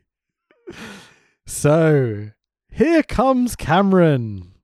Yeah. Funk is on a roll, watching Alicia Fox and Melina. Funk is on a roll. She's the talented one. Funk is on a roll. Do the splits and pin someone on their tummy. It's Cameron. Ariane Andrews, a multi-platinum recording artist. Fucking hell. Cameron gets some serious heat by throwing a pom-pom at AJ pre-match, and AJ goes, what? Special, isn't it? AJ loves to sell for incompetent. It was, in fairness, AJ did this a lot. She really didn't play well with others, not on her level, did she? Yeah, fucking A. Yeah. Understandably. Imagine being booked in this division as the champion right now. You'd be like, I think it's all a bit beneath me. I mean, just getting paid to do it, you know, it's not the end of the world, but years from it's now, not great. Woods and Maddox will be kissing the belt in their own way. So AJ Lee in her mini Samoa Joe shorts tonight, half black, half blue. Notice that? AJ's gonna kill you. AJ bumps like a champ in this, to be fair. Yeah, and Cameron doesn't. No, she fucking doesn't. She is not ready for pay-per-view, like not even closely ready for pay-per-view. This is pretty fucking bad. Oh, even like, right, so the classic diva spot where they run at each other in the middle of the ring, grab the hair and does like the face slam into the mat. Mm-hmm. Cameron missed the hair. Yep. Oh, ouchie. Didn't even do a fucking cartwheel spring back elbow like they're always meant to do, you know? Hey, Tax does that Arabian handspring. Of course. Inspired by the great Lita and Trish and Terry Reynolds and whatever other female wrestlers did. I remember saying to Coach Wicked that I really wanted to, try and recreate the Alicia Fox versus Melina match. Oh, I love it. But I couldn't do the split, so I had to leave it for Conroy. So, the finish here. So they get to the outside. Tamina just super kicks AJ Lee. Like, to clarify, she doesn't try to kick Cameron, and then Cameron moves and Tamina connects with AJ. You know, like the spot was meant to go. Tamina steps up and goes, boom! Just super kicks AJ Lee for no fucking reason. Looks shocked as anything. They sell it like it was an accident. I'm like, she's a meter away. Cameron's behind the Spanish announce table at this stage. I laughed for about 10 minutes, dude. I was like, what the fuck just happened? Oh, man. This was a mess. oh, it's so awful. And to top it off, the finish of the match is Tamina's looking shocked at her mistake on the outside. Tamina grabs Cameron, smashes her on the outside for a sloppy, stupid DQ win for AJ Lee. You're like, what? Okay, so we're leading into AJ Lee and Tamina having dissension, I guess? I mean, it's amazing that this is now, and I think it's 6 years ago today. 6 years ago today? Yeah, 6 years ago today, that on the main roster, they debuted Becky Lynch, Charlotte, and Sasha Banks. All in that, we need to inject some talent. Women are dominating. Girls can too. Women are dominating sport all over the world, and we've realised we've just let strippers and models in our wrestling ring. Yeah, sure. It took AJ Lee leaving for this to really become a thing. That was one of the main kind of motivators, wasn't it? The whole Give Divas a Chance thing. Well, no, the Give Divas a Chance thing, I think it was in a Bella's match, and I think it got 12 seconds or something stupid like that, and the fans just shit all over it. I thought AJ leaving kind of kicked that into gear at the same time because people were just so furious that she didn't get the chance or whatever. No, it's down to the Divas, that match, give Divas a chance, and then I think even whoever looks after Vince McMahon's Twitter said, "We hear you, keep watching," or something similar to that. I thought that was Steph, but who gives a shit? It's good that it got better for a long time. I would say having some issues in 2021 for sure. There's not many women really that are over, especially on SmackDown right now. Like, they're just randomly bringing people up and chucking them in tags and stuff. And doesn't help with Bayley getting injured. That's going to be... Yeah. But Becky Lynch to come back soon should hopefully spice things up a bit. Yeah. Toni Storm going to the main roster. Tony's a phenomenal talent, so hopefully they give her a chance to run with it. They'll probably just call her Tony. I'd prefer to have some build, you know what I mean? Well, yeah, there is that. Just Knox, just Shotzi, It's like, why can't people have two names anymore? Like, it's weird. Oh dear. AJ is still the champ. Bell to bell, that was about 4 minutes, that match. AJ Lee. Hey, Barrett's back. He complains about his podium being broken. Barrett puts over the network debuting tomorrow, is it at this point? Yep, tomorrow night. Yeah. He buries Minnesota. Blah, blah, blah, blah, blah. Flogging that dead horse into the ground, as I said earlier. But goddamn Timberwolves. Like it, so. Santino putting over the WWE Not Lego toys again. Emma is also here. Great Khali is also here. El Torito and Los Matadors are also here. So Vince's collection of racial stereotypes and Emma all in one room. Who am I kidding? And Michael Lee's favourite wrestler. Sure. Batista versus Alberto Del Riva is up next. Batista's music is an absolute banger. Until the singing bit starts, and it's just like, oh, it's a shame. I walk for miles inside this saliva. Always. Nickelback wannabe. Where's Chad Kroger when you need him? He's in Nickelback still. I want to go and do the Spider-Man song with him. Boom! I do like that Batista's got his machine gun back out tonight, though. That is good. And then he walks with the grenade. And it's like, mate, you've pulled the pin too early. What's with the grey and orange jiu-jitsu Gracie stuff on his trunks, like, and his little Jordan colourful booties? It's a bit of a weird look for Batista. Well, he's training to be MMA, wasn't he? Or did he have MMA fights, didn't he, after he left? Did he have one? Did he have a fight? I seem to remember he had at least one. Let's have a look. Oh, this is all very exciting. Batista MMA career. Failure. Was a good inspector with his one line. The first question on Google is, why did Batista quit MMA? So he did some MMA. Let's find if his record is on here. So he's got one fight. He won against Vince Lucerio. TKO punches round 1 in 4 minutes. So there we go. Undefeated in the octagon. Undefeated in the cage. Batista is a legit cage fighter. Well done. And I also saw that Punk's defeat to... was it is it Jackson? I can't remember his first name. That's been removed from the record as a no contest now. Oh, how come? I think because Jackson was doing the drugs. Popped for another thing, yeah. So, Bertie River comes out in a neck brace with a crutch. I'm like, oh god, is he not wrestling? Because that'd be really good. But unfortunately, he is. After Del Batista Rio- had done his entrance as well, we should mention that Batista was doing his posing in front of Mexican flags on the ring posts. Wait, what? So on the top of each ring post, there were 2 little Mexican flags on top of them for what? Bertie's entrance. So when Batista was doing his Oh. entrance, he was essentially posing with little Mexican flags. Oh, fair enough.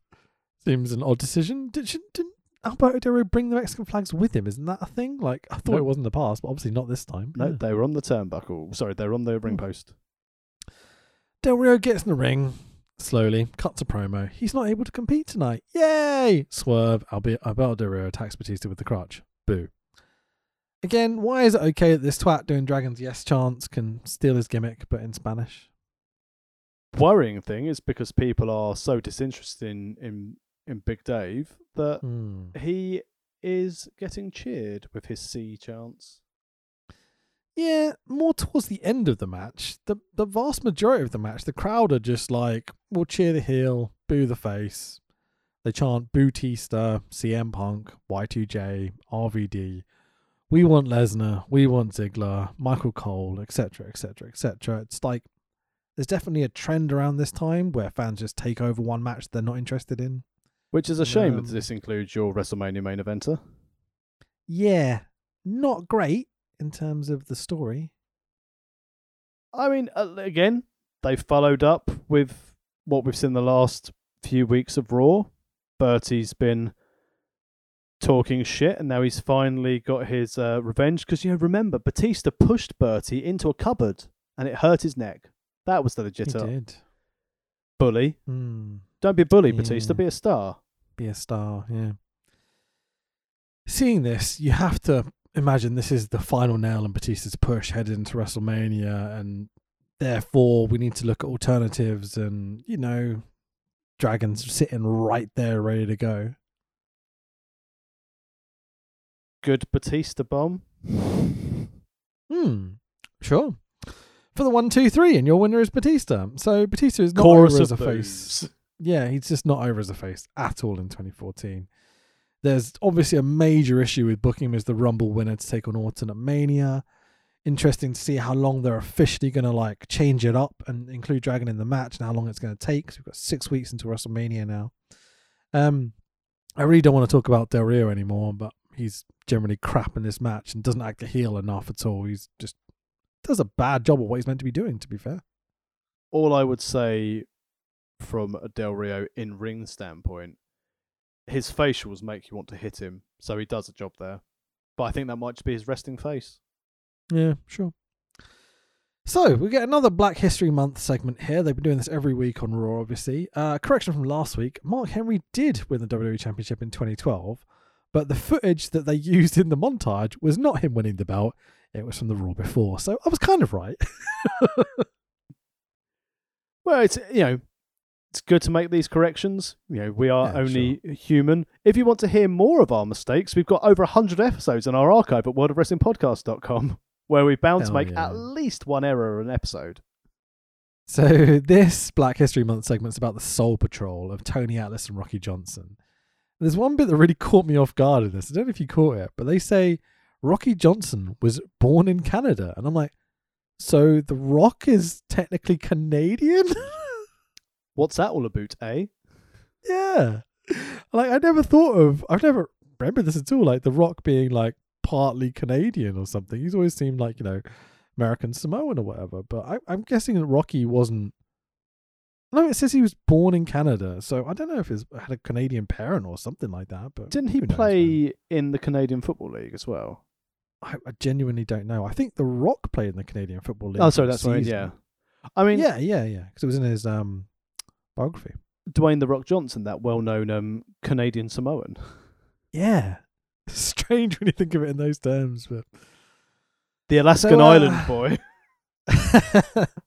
we get some more pre-show panel bullshit. There's a really weird bit where Miz is acting like a face, yucking it up with the other lads. And I'm like, where's your character, dude? What happened? He lost it when he didn't get on the card. Yeah, it's a strange one. Anyway, let's move on to the main event of the evening. We cut to the cage lowering music as they lower the chamber with some flashing lights behind it, and we cut to this really cool video package. I would honestly say better than the opening video package. I thought this one was great. Yeah, very, very good. Again, can't fault them, unfortunately. Cannot fault them on this. There's some smashing dual championship belt graphics to introduce the match, which is our WWE World Heavyweight Championship Elimination Chamber match of Randy Orton, the current champion, versus Daniel Bryan versus Cesaro with Casual Racist Sepp Coulter, who doesn't get involved, thankfully, versus John Cena versus Christian versus Sheamus. How could he get involved? The cage is locked at all times. No one can get in, Rich. No one can get in. Factual, Tax. Definitely factual. So, that's what they call me. Factual Tax. New gimmicks all over the shop.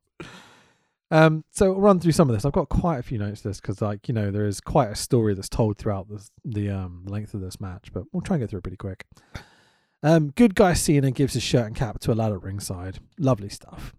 Crowd pretty tepid for Cena, Christian, Orton, who's the World Heavyweight Champion, by the way. So the first three lads, the crowd are kind of there, but they don't really give a shit. But then there's a really nice pop for Dragon, who comes out fourth. Not the biggest pop in the world to start with, but by the time he's got to the ring and he's on the turnbuckle doing the yes chants, every single person in this arena is on their feet again and back up for this. I'm impressed that they've stayed with this for the whole show. And how do you mean? Sorry, I was making reference to the crowd. Oh, I see what you mean. Okay, yeah. Sorry, I thought you meant like the booking of the wrestlers or whatever. Yeah, like it's not the longest show in the world. It's not like, the 7 hours of WrestleMania, but there's been a lot happening. Like, you're a bit worn out by this point.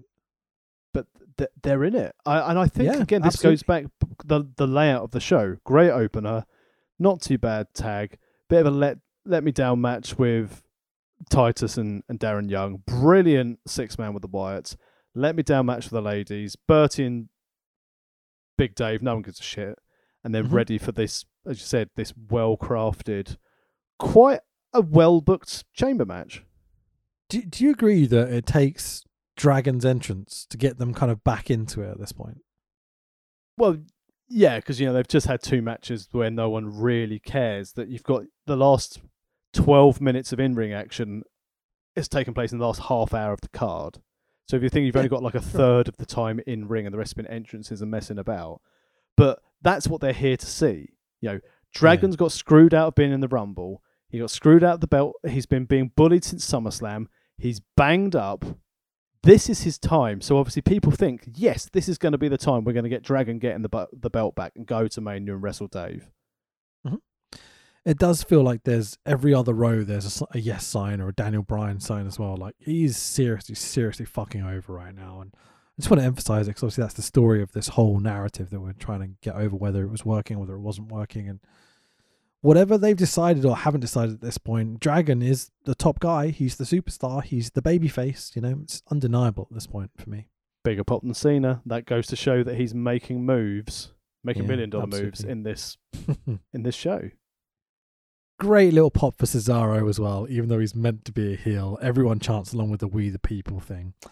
It's an issue, but I love Cesaro so much I don't think I really care, to be honest. Cole calls Cesaro one of the hottest men in this match, and I'm like, ooh, saucy. Don't hate the player, hate the game. But fuck all that shit. It's a shame for fame and lobster head. The crowd do not care at all for Sheamus, but it popped me. So that's because they've had too many limes.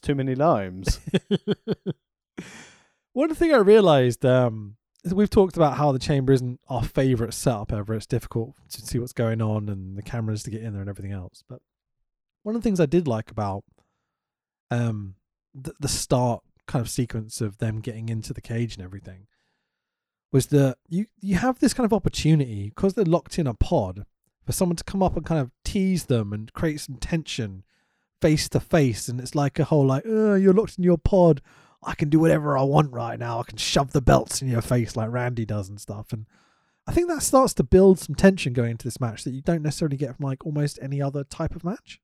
No, because you're essentially starting to pick up the rivalries. You're starting to pick up the animosity between the competitors, and you want to see these people fight. And this has been the slight problem leading up to this, that we've had every one of these wrestlers in a one-on-one match with Orton leading up to it. So it's not new. It's not something we've not seen regularly. I mean, the fact we have main evented Raw with Cena Orton leading up to this, there's nothing overly exciting. There's nothing that is. There's nothing in here that I go, "Oh, new matchup," because we've seen it. Absolutely. Speaking of which, it's Sheamus and Claudio to start in ring. Everyone else is in their pods. The match starts in kind of a weird way, but it kind of kicks it off quite fun, I guess. Sheamus seemingly gets distracted by Christian banging on one of the pods and turns around. Cesaro just attacks him, and you're like, "Wow, off we go!" Great. It's an odd way to start the match, wouldn't you say? It's an innovative way to do it, considering no one's done it before. But actually, Christian was going, "Let me out! I need a wee." This is the metal cheese grater for floor version of the chamber, which every time someone takes a back bump on it, I'm just like, I cringe, man. It looks so horrible. You'd hate. I mean, I bet the Shield couldn't believe their luck when it's like, okay, the winners of this 6-man go into the chamber, and the Shield, you're losing. Hey, you don't have to leave the chamber. I have to take bumps in that nice soft ring. How terrible, I know it's not that soft, but you know what I mean. Compared to the chamber floor, solid steel. Fuck, man. Yuck. Again, like with Orton, not being the biggest fan necessarily of his work up until this point, but I love him in this match. I think he's horrible, obnoxious teenager when he's in the pod, leaning against it, taking the piss out of people, laughing at their misfortunes. And when he does get tagged in later, he's a good dickhead. When Orton turns up, man, he is pretty damn good. His facial expressions, whether he's being snide heel, nervous heel, dickhead, which I think is just resting face. Yeah. When Orton's basically allowed to be himself, being a prick like I would imagine he could be in real life, that's when he's his best character. Yeah, definitely. So this match is obviously broken up into phases with the people getting released from the pods. We start with Cesaro and Sheamus. They just stiff the shit out of each other. Really, really fun. The next man to join them is the hero of our story, Daniel Bryan, coming in third. Yes chance on every strike Dragon throws. The dude is completely fucking over. Honestly, at this point, all I could think was I could watch Cesaro, Sheamus, and Dragon wrestle all fucking night. I love all three of them. They're all awesome. It's just so much fun, dude. These three are so good. Good styles to have in the ring. Strength, skill, speed, pace, everything you want. Very, very nice. Yeah. Cesaro is the star of this match without kind of knowing it almost, We've said this so many times. It's such a shame they didn't push him with Heyman, because he could have just been this absolute juggernaut. What a goddamn workhorse.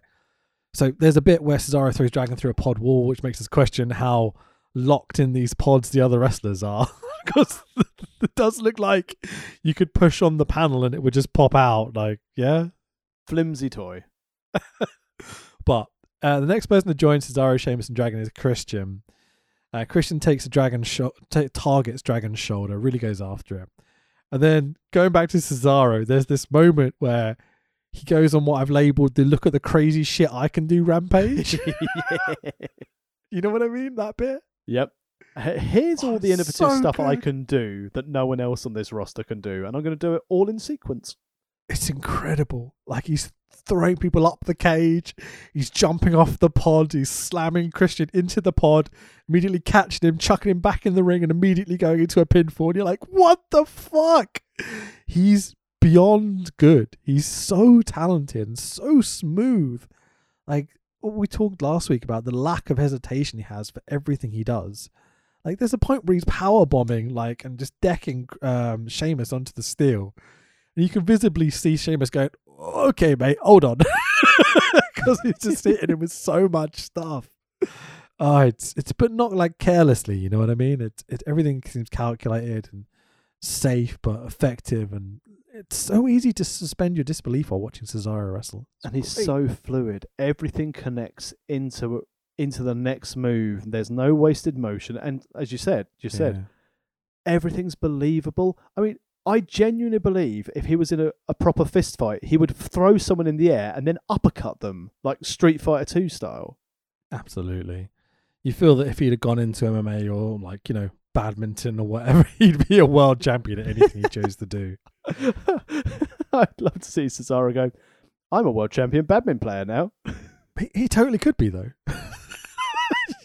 He wanted to be a world-class cricketer. He probably would be. He wants to be a world-class sprinter. He probably would be. He's so athletic. It's Didn't ridiculous. he play rugby in Germany when he came to WWE? Of course he did. So still no eliminations at this point, and the next man in, and his name is John Cena. Yabba-dee! People start to show signs of desperation, and they're hitting finishes all over the shop now. Still no elimination. Christian forgets he's a heel at one point and starts to cheerlead. Did you get this? Yes. Yes, I did. Up until this series, I've always thought Christian was one of the better guys. I'm starting to question this.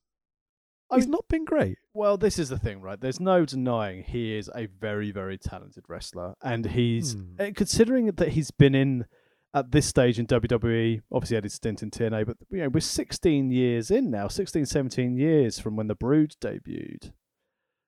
It's now at this stage where it's like, unfortunately, I've seen it all with Christian, and that's the thing, because he has never really evolved his character. He tweaks it in singles action when he became Captain Charisma. Obviously, he's got his Christian Cage stuff back in TNA, which was essentially Captain Charisma. There's just not much to him. Unfortunately, he hasn't evolved his character. Sheamus has evolved over time, only slightly, but like his current gimmick, that's really good. Big Match John has never changed his gimmick since he went from rap to, polarizing character of Booyah. Dragon has certainly evolved since he's been there. Orton sometimes turns up, but doesn't evolve. That's the problem with Christian with me. He's definitely capable. He's got a really good sell on him. And I think maybe the injuries are holding him back and his position in the story, because he's not the top guy. He's not the number one contender. He's not the heel. He's not even like the secondary heel. He's just like this extra guy. Like, he is literally the sixth guy in this match. He's here because Punk left. It does feel a bit like that, doesn't it? And maybe there is an element of he's not willing to put himself out there that much because of obviously injuries started to become a problem around this time for him, I believe. So maybe there's more to this than we realise, but I'm not enjoying his involvement very much. He seems quite safe. He does a couple of bits in this match which are fun, but I think there's an expectation to do something special. It's a big fucking chamber match, Yeah, and he does his two spots and that's it, and he's done. So there's a 5-minute segment here where everyone punches and kicks and headbutts everyone else. It's really, really fun. Everyone's just throwing leather. Everyone's down, and the last man in, the WWE World Heavyweight Champion, Randy Orton. Interesting about how he became the last man to come in. I wonder if that comes back to haunt us, Tax. I wonder. Ooh. Lots of abuse of authority, you could say, Tax. Oh my goodness, are you suggesting there's some kind of conspiracy? It's nice to see the story developing. It's been a while, Not a single elimination. Everyone is now in the match. I love this about chamber matches. I hate when people get pinned early. It really pisses me off, but I understand how it has to change and stuff. Orton gets a few boos, but then instant boring chants. But Orton then gets surrounded by everyone else. So Orton goes and hides back in his pod, and I'm like, this is a great heel move. Yep. Holding the pod shut, which the referee's not locking, so anyone could just walk up and open it. But no, everyone goes, oh no, he's locked himself back in. Oh, how are we going to get him? Oh, he's locked in. He's holding it with his slapstick, hand. Suspend your disbelief, don't worry about it. So Sheamus kicks in the side of the pod, right? And so again, I question the legitimacy of these pod walls. You haven't even gone over Orton's facial expressions here, because Sheamus turned around and the camera's on him. Sheamus is thinking, can I kick it? And Orton's facial expression is, yes, he can. I mean, he's sitting there going, tilts his head sideways, going, what's he thinking? Oh no, oh no, oh no, no, no, no, no, my expensive glass, plastic. Sure, it's super silly. So, Sheamus is the one that kicks through the wall of the pod. And I'm like, why are we using this spot to get Sheamus over here? Because he's got a move where he doesn't have to run through it. He can kick it because he's got a brogue kick. Yeah, I mean, that's not a reason why we're getting him over, Tax. It's like, could we not have used this to get Cesaro, who we're building? But Cesaro doesn't have a finisher that's a big kick. Cesaro can't swing you're someone just stuck through on it. This, right? Well, no. How would you expect someone to do it? 'Cause you need them to kick the glass down. You're not going to have someone spear themselves through the fake glass that no one can break. You're not going to have someone do an FU through it. The only one who's got a legitimate finisher that's a kick is Sheamus. Okay. So, giant swing by Cesaro to Orton for the count of 30. It's fucking awesome. Dragon with the chaos theory to Cesaro. Fucking yes. A Randy Orton superplex. Christian splash off the top of the pod. Eliminates Sheamus, the first guy out. Bombardier by Dragon eliminates Christian. Cool moment where Dragon and Cena face off in the middle of the ring. What do you think about this bit? The two top faces going like, "Oh, hello, rival." You know. Well, they've had their issue back from SummerSlam, haven't they? When and then Orton cashed in. So it's nice to have it again, revisiting long-term storytelling. Very concerning. Yeah. There's definitely this bit where Dragon is like the guy taking Cena's top spot. You know what I mean? Yeah. There's, are you ready for this kid sort of mentality? Yeah. Sort of passing the torch that never really happens, but you know, it kind of does, but kind of not, because you know, Cena.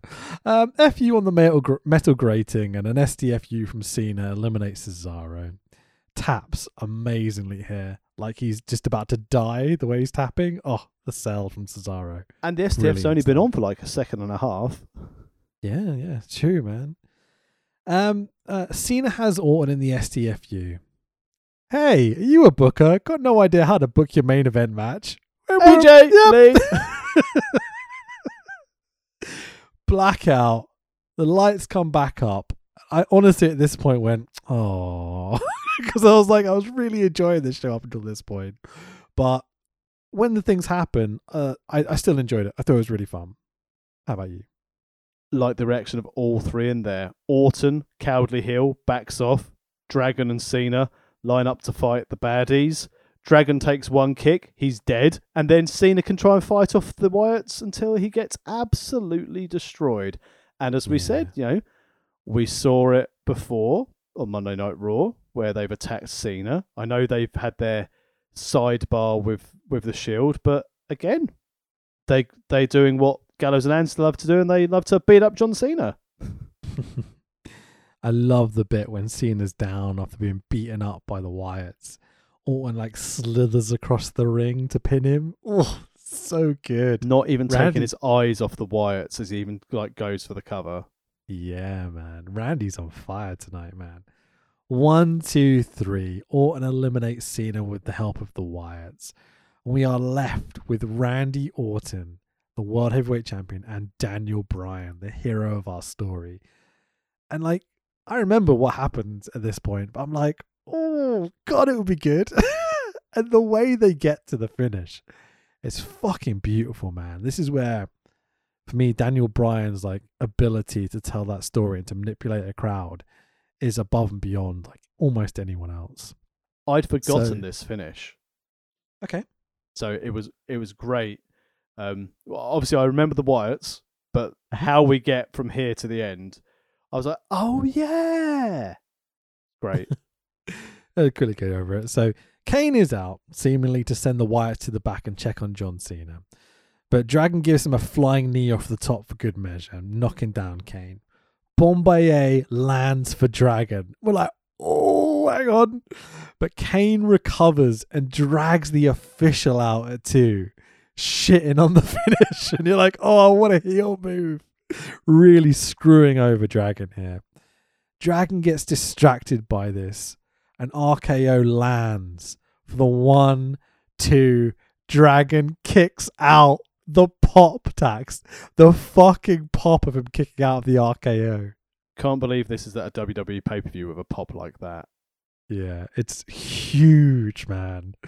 Ah, Minnesota really worked it. They're really playing along. It's great.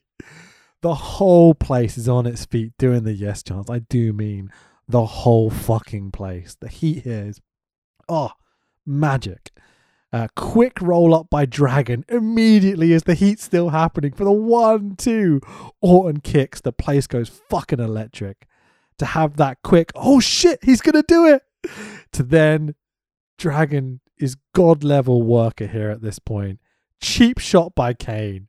RKO. 1, 2, 3. And still your WWE World Heavyweight Champion, Randy Orton. What a great way to suck the air out of the crowd. It was a case of... Brilliant. That's just what you want, though.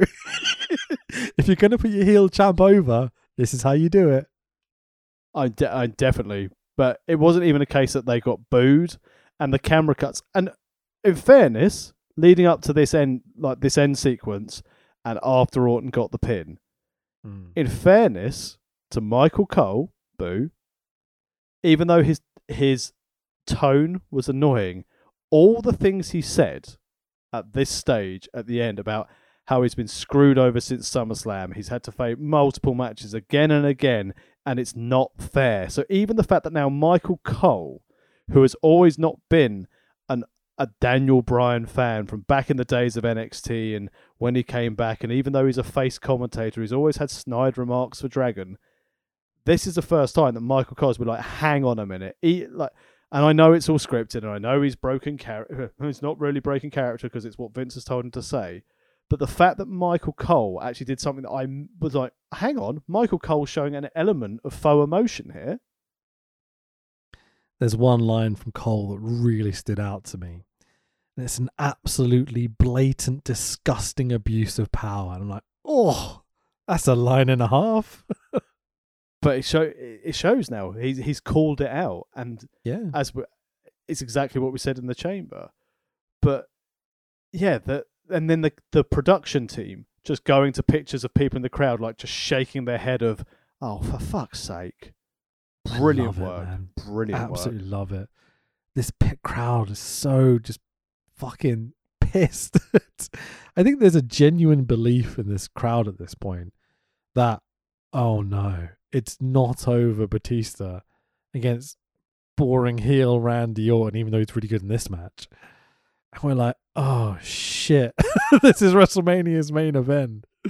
And you can really feel it from the crowd at this point. I'm sure I felt the same at the time because I was probably convinced they weren't going to include Dragon. And so there's this bit where Randy's lifting both the belts in the air and Dragon's in the middle of the ring selling the shoulder, and selling this disappointment. It's such good storytelling because now that we know where it goes. At the time, I think I was just furious, but I feel like this is the first time on this whole run of shows we've done where I really feel like I've been worked how they wanted to work me. Exactly. It's that emotion of, oh, for fuck's sake, we've been screwed again. It's not a case of he's been screwed. You could tell, like, the reaction, it's a case of we're a collective. We're all in this together. And the corporate machine has screwed us over. Yeah. So that is the end of the show. We are out of here. How fucking great was Minnesota tonight, Tax? And how good was this show? I loved it. Great fans. Best show we've watched of this run so far. I mean, the Slammies were funny, but the in-ring quality, the storytelling, like, fantastic opener between Swagger and Big E. Wyatt's Shield was exceptional. And a chamber match that was actually fun, like you said, keeping all the participants in till everyone's out of the pods. No one likes a running, but it gave Randy Orton the opportunity to be that sneaky, cautious, slithery heel crawling over to pin Cena. This bit needed that amount of bullshit booking. It was great. Like, sometimes you can do it. When you do it to this level where you have the first run in and then they kind of wander off and that gets rid of Cena, which gives Cena some purpose towards the Wyatts and against Randy. You have Randy beating the guy that's like his biggest rivalry, especially over the last few weeks as well. You also then have, noticed the 50-50 booking where Randy had to get his win back over Cena. of course. Then you have Dragon getting that little bit of comeuppance against, like, giving comeuppance to Kane, sorry, for all the shit he's done to him, and surviving the entirety of that chamber match. And then, oh no, he still gets screwed over. You know, it's like, that's, if you're going to do a ton of bullshit booking, that's the way to do it. Like, I loved it, man. I really invested now. It's made me hopeful for the rest of this run, because up to this point, I think we've both said, this has not been fun. 3-hour Raws have not been fun. The Rumble, I mean, I like the Rumble match, but it wasn't a good Rumble match. Whereas now, finally, we've had a great show. Our story has now amplified in importance. The fact that we've got commentators highlighting that it's unfair. The fans are now fully invested in how many times Dragon's been screwed. And yeah, looking forward to see how they're going to fuck it up on Raw next week. Yeah, it did feel like from Rumble to Chamber, it was like, we're trying to work out what to do now because our plans have got a bit scuppered. But it does feel like they've got 6 weeks now to really tell us the story of Dragon coming into that main event picture. And I'm really interested to see how they're going to do it, considering how it's been done so far and how we're going to get there. And that's the whole purpose of this story, you know? Yeah, because if you're watching this now as a fan and this was happening now, so your instant reaction would be, right, I can't believe they're going with Batista versus Orton in the main. We're going to end up with Wyatt versus Cena. We're going to have Dragon versus Kane. Yeah. But then you've got all those other moving parts. It's like, what the hell are the Shield going to do? Where's The Undertaker? What's Triple H going to do? Where's Brock? Because we've seen him come out and say he should be challenging people, even though we know he's a scumbag. What's Del Rio doing? Because he's still quite high up in WWE at this time. How are all these stories going to fit into place? Especially, and I think I can remember where it goes, but what the hell are they going to do with the Shield come Mania? Yeah, the Wyatts too, yeah. What are they going to do with all of them involved? Well, we've seen it. You know, they've attacked Cena twice. So going on storyline booking, they're setting him up. They're setting up Wyatt Cena for the next feud for the Wyatts, which means they've all got to go as a collective unit. So to me, at this time, this company are very capable of doing that at Chamber and then not paying it off. So I'm still like not convinced we're going to get Bray Cena, even though I believe we do. I'm intrigued to see what Rowan and Brody, whatever, are going to do as well. Oh, they'll just. I don't remember. remember. I'm sure they'll just be lackeys. I can't imagine. Maybe Battle Royal fodder. What a waste. Yeah, maybe. So, yeah, it feels like we're in recovery mode now. I'm very happy. Like we were hoping for weeks and weeks and weeks that Chamber was going to be the turning point, and it feels like it is. I'm happy to say. I'm surprised. How many cornflakes would you rate the show? So it's verging on a 4. But if I look down the card, really it's a 3. There's one good match, and there's some other stuff which is kind of inoffensive, and then the Chamber's quite fun. But it's not like a great match, you know what I mean? Like I think it's a 3. I'm going 3 because I'm not going to be jaded by what we've watched for the last 6 weeks. Because I think had we had good content, we would have again probably gone, the Shield match was really, really good. And that's probably all we would have gone. We would have appreciated the opener, but that's as far as we would have gone. Whereas I think because we've had such dross for 6 weeks, this has been a very good show. I wouldn't say if people listen going, oh yeah, I'm going to go back and watch the whole Elimination Chamber 2014. We've done it for you. No. Go back and watch the Shield versus the Wyatts. Yeah, no way in hell would I watch this whole show back. I'm happy we watched it. Please don't get and me rewatch Cameron AJ. Yeah, sure. Just to see the super kick. Just to see Tamina miss the super kick. So I'm very happy that we're now on the proper road to WrestleMania. 6 episodes of Raw. Next week, we're going to be doing the Raw episode from the 24th of February, 2014. 6 weeks, then WrestleMania 30. Let's see how they tell this story, man. I'm very interested now. I'm invested. Looking forward to it. Where can people find you and your work on social medias? You can find me on the old Twitter machine at FanboyRich and pretty much everything across WrestleTalk, Parts of Unknown, all those fun places, and Cineworld now as well. It's great. I'm at the Tex Williams on Facebook and Twitter. I've deleted my Instagram because I don't use it. So, fair play to you. That's a solid 2-hour pod, so get your value for your money. Happy days. Join us next week for more as Bree enters the dragon. She fucking does. See you later, everyone. Bye-bye.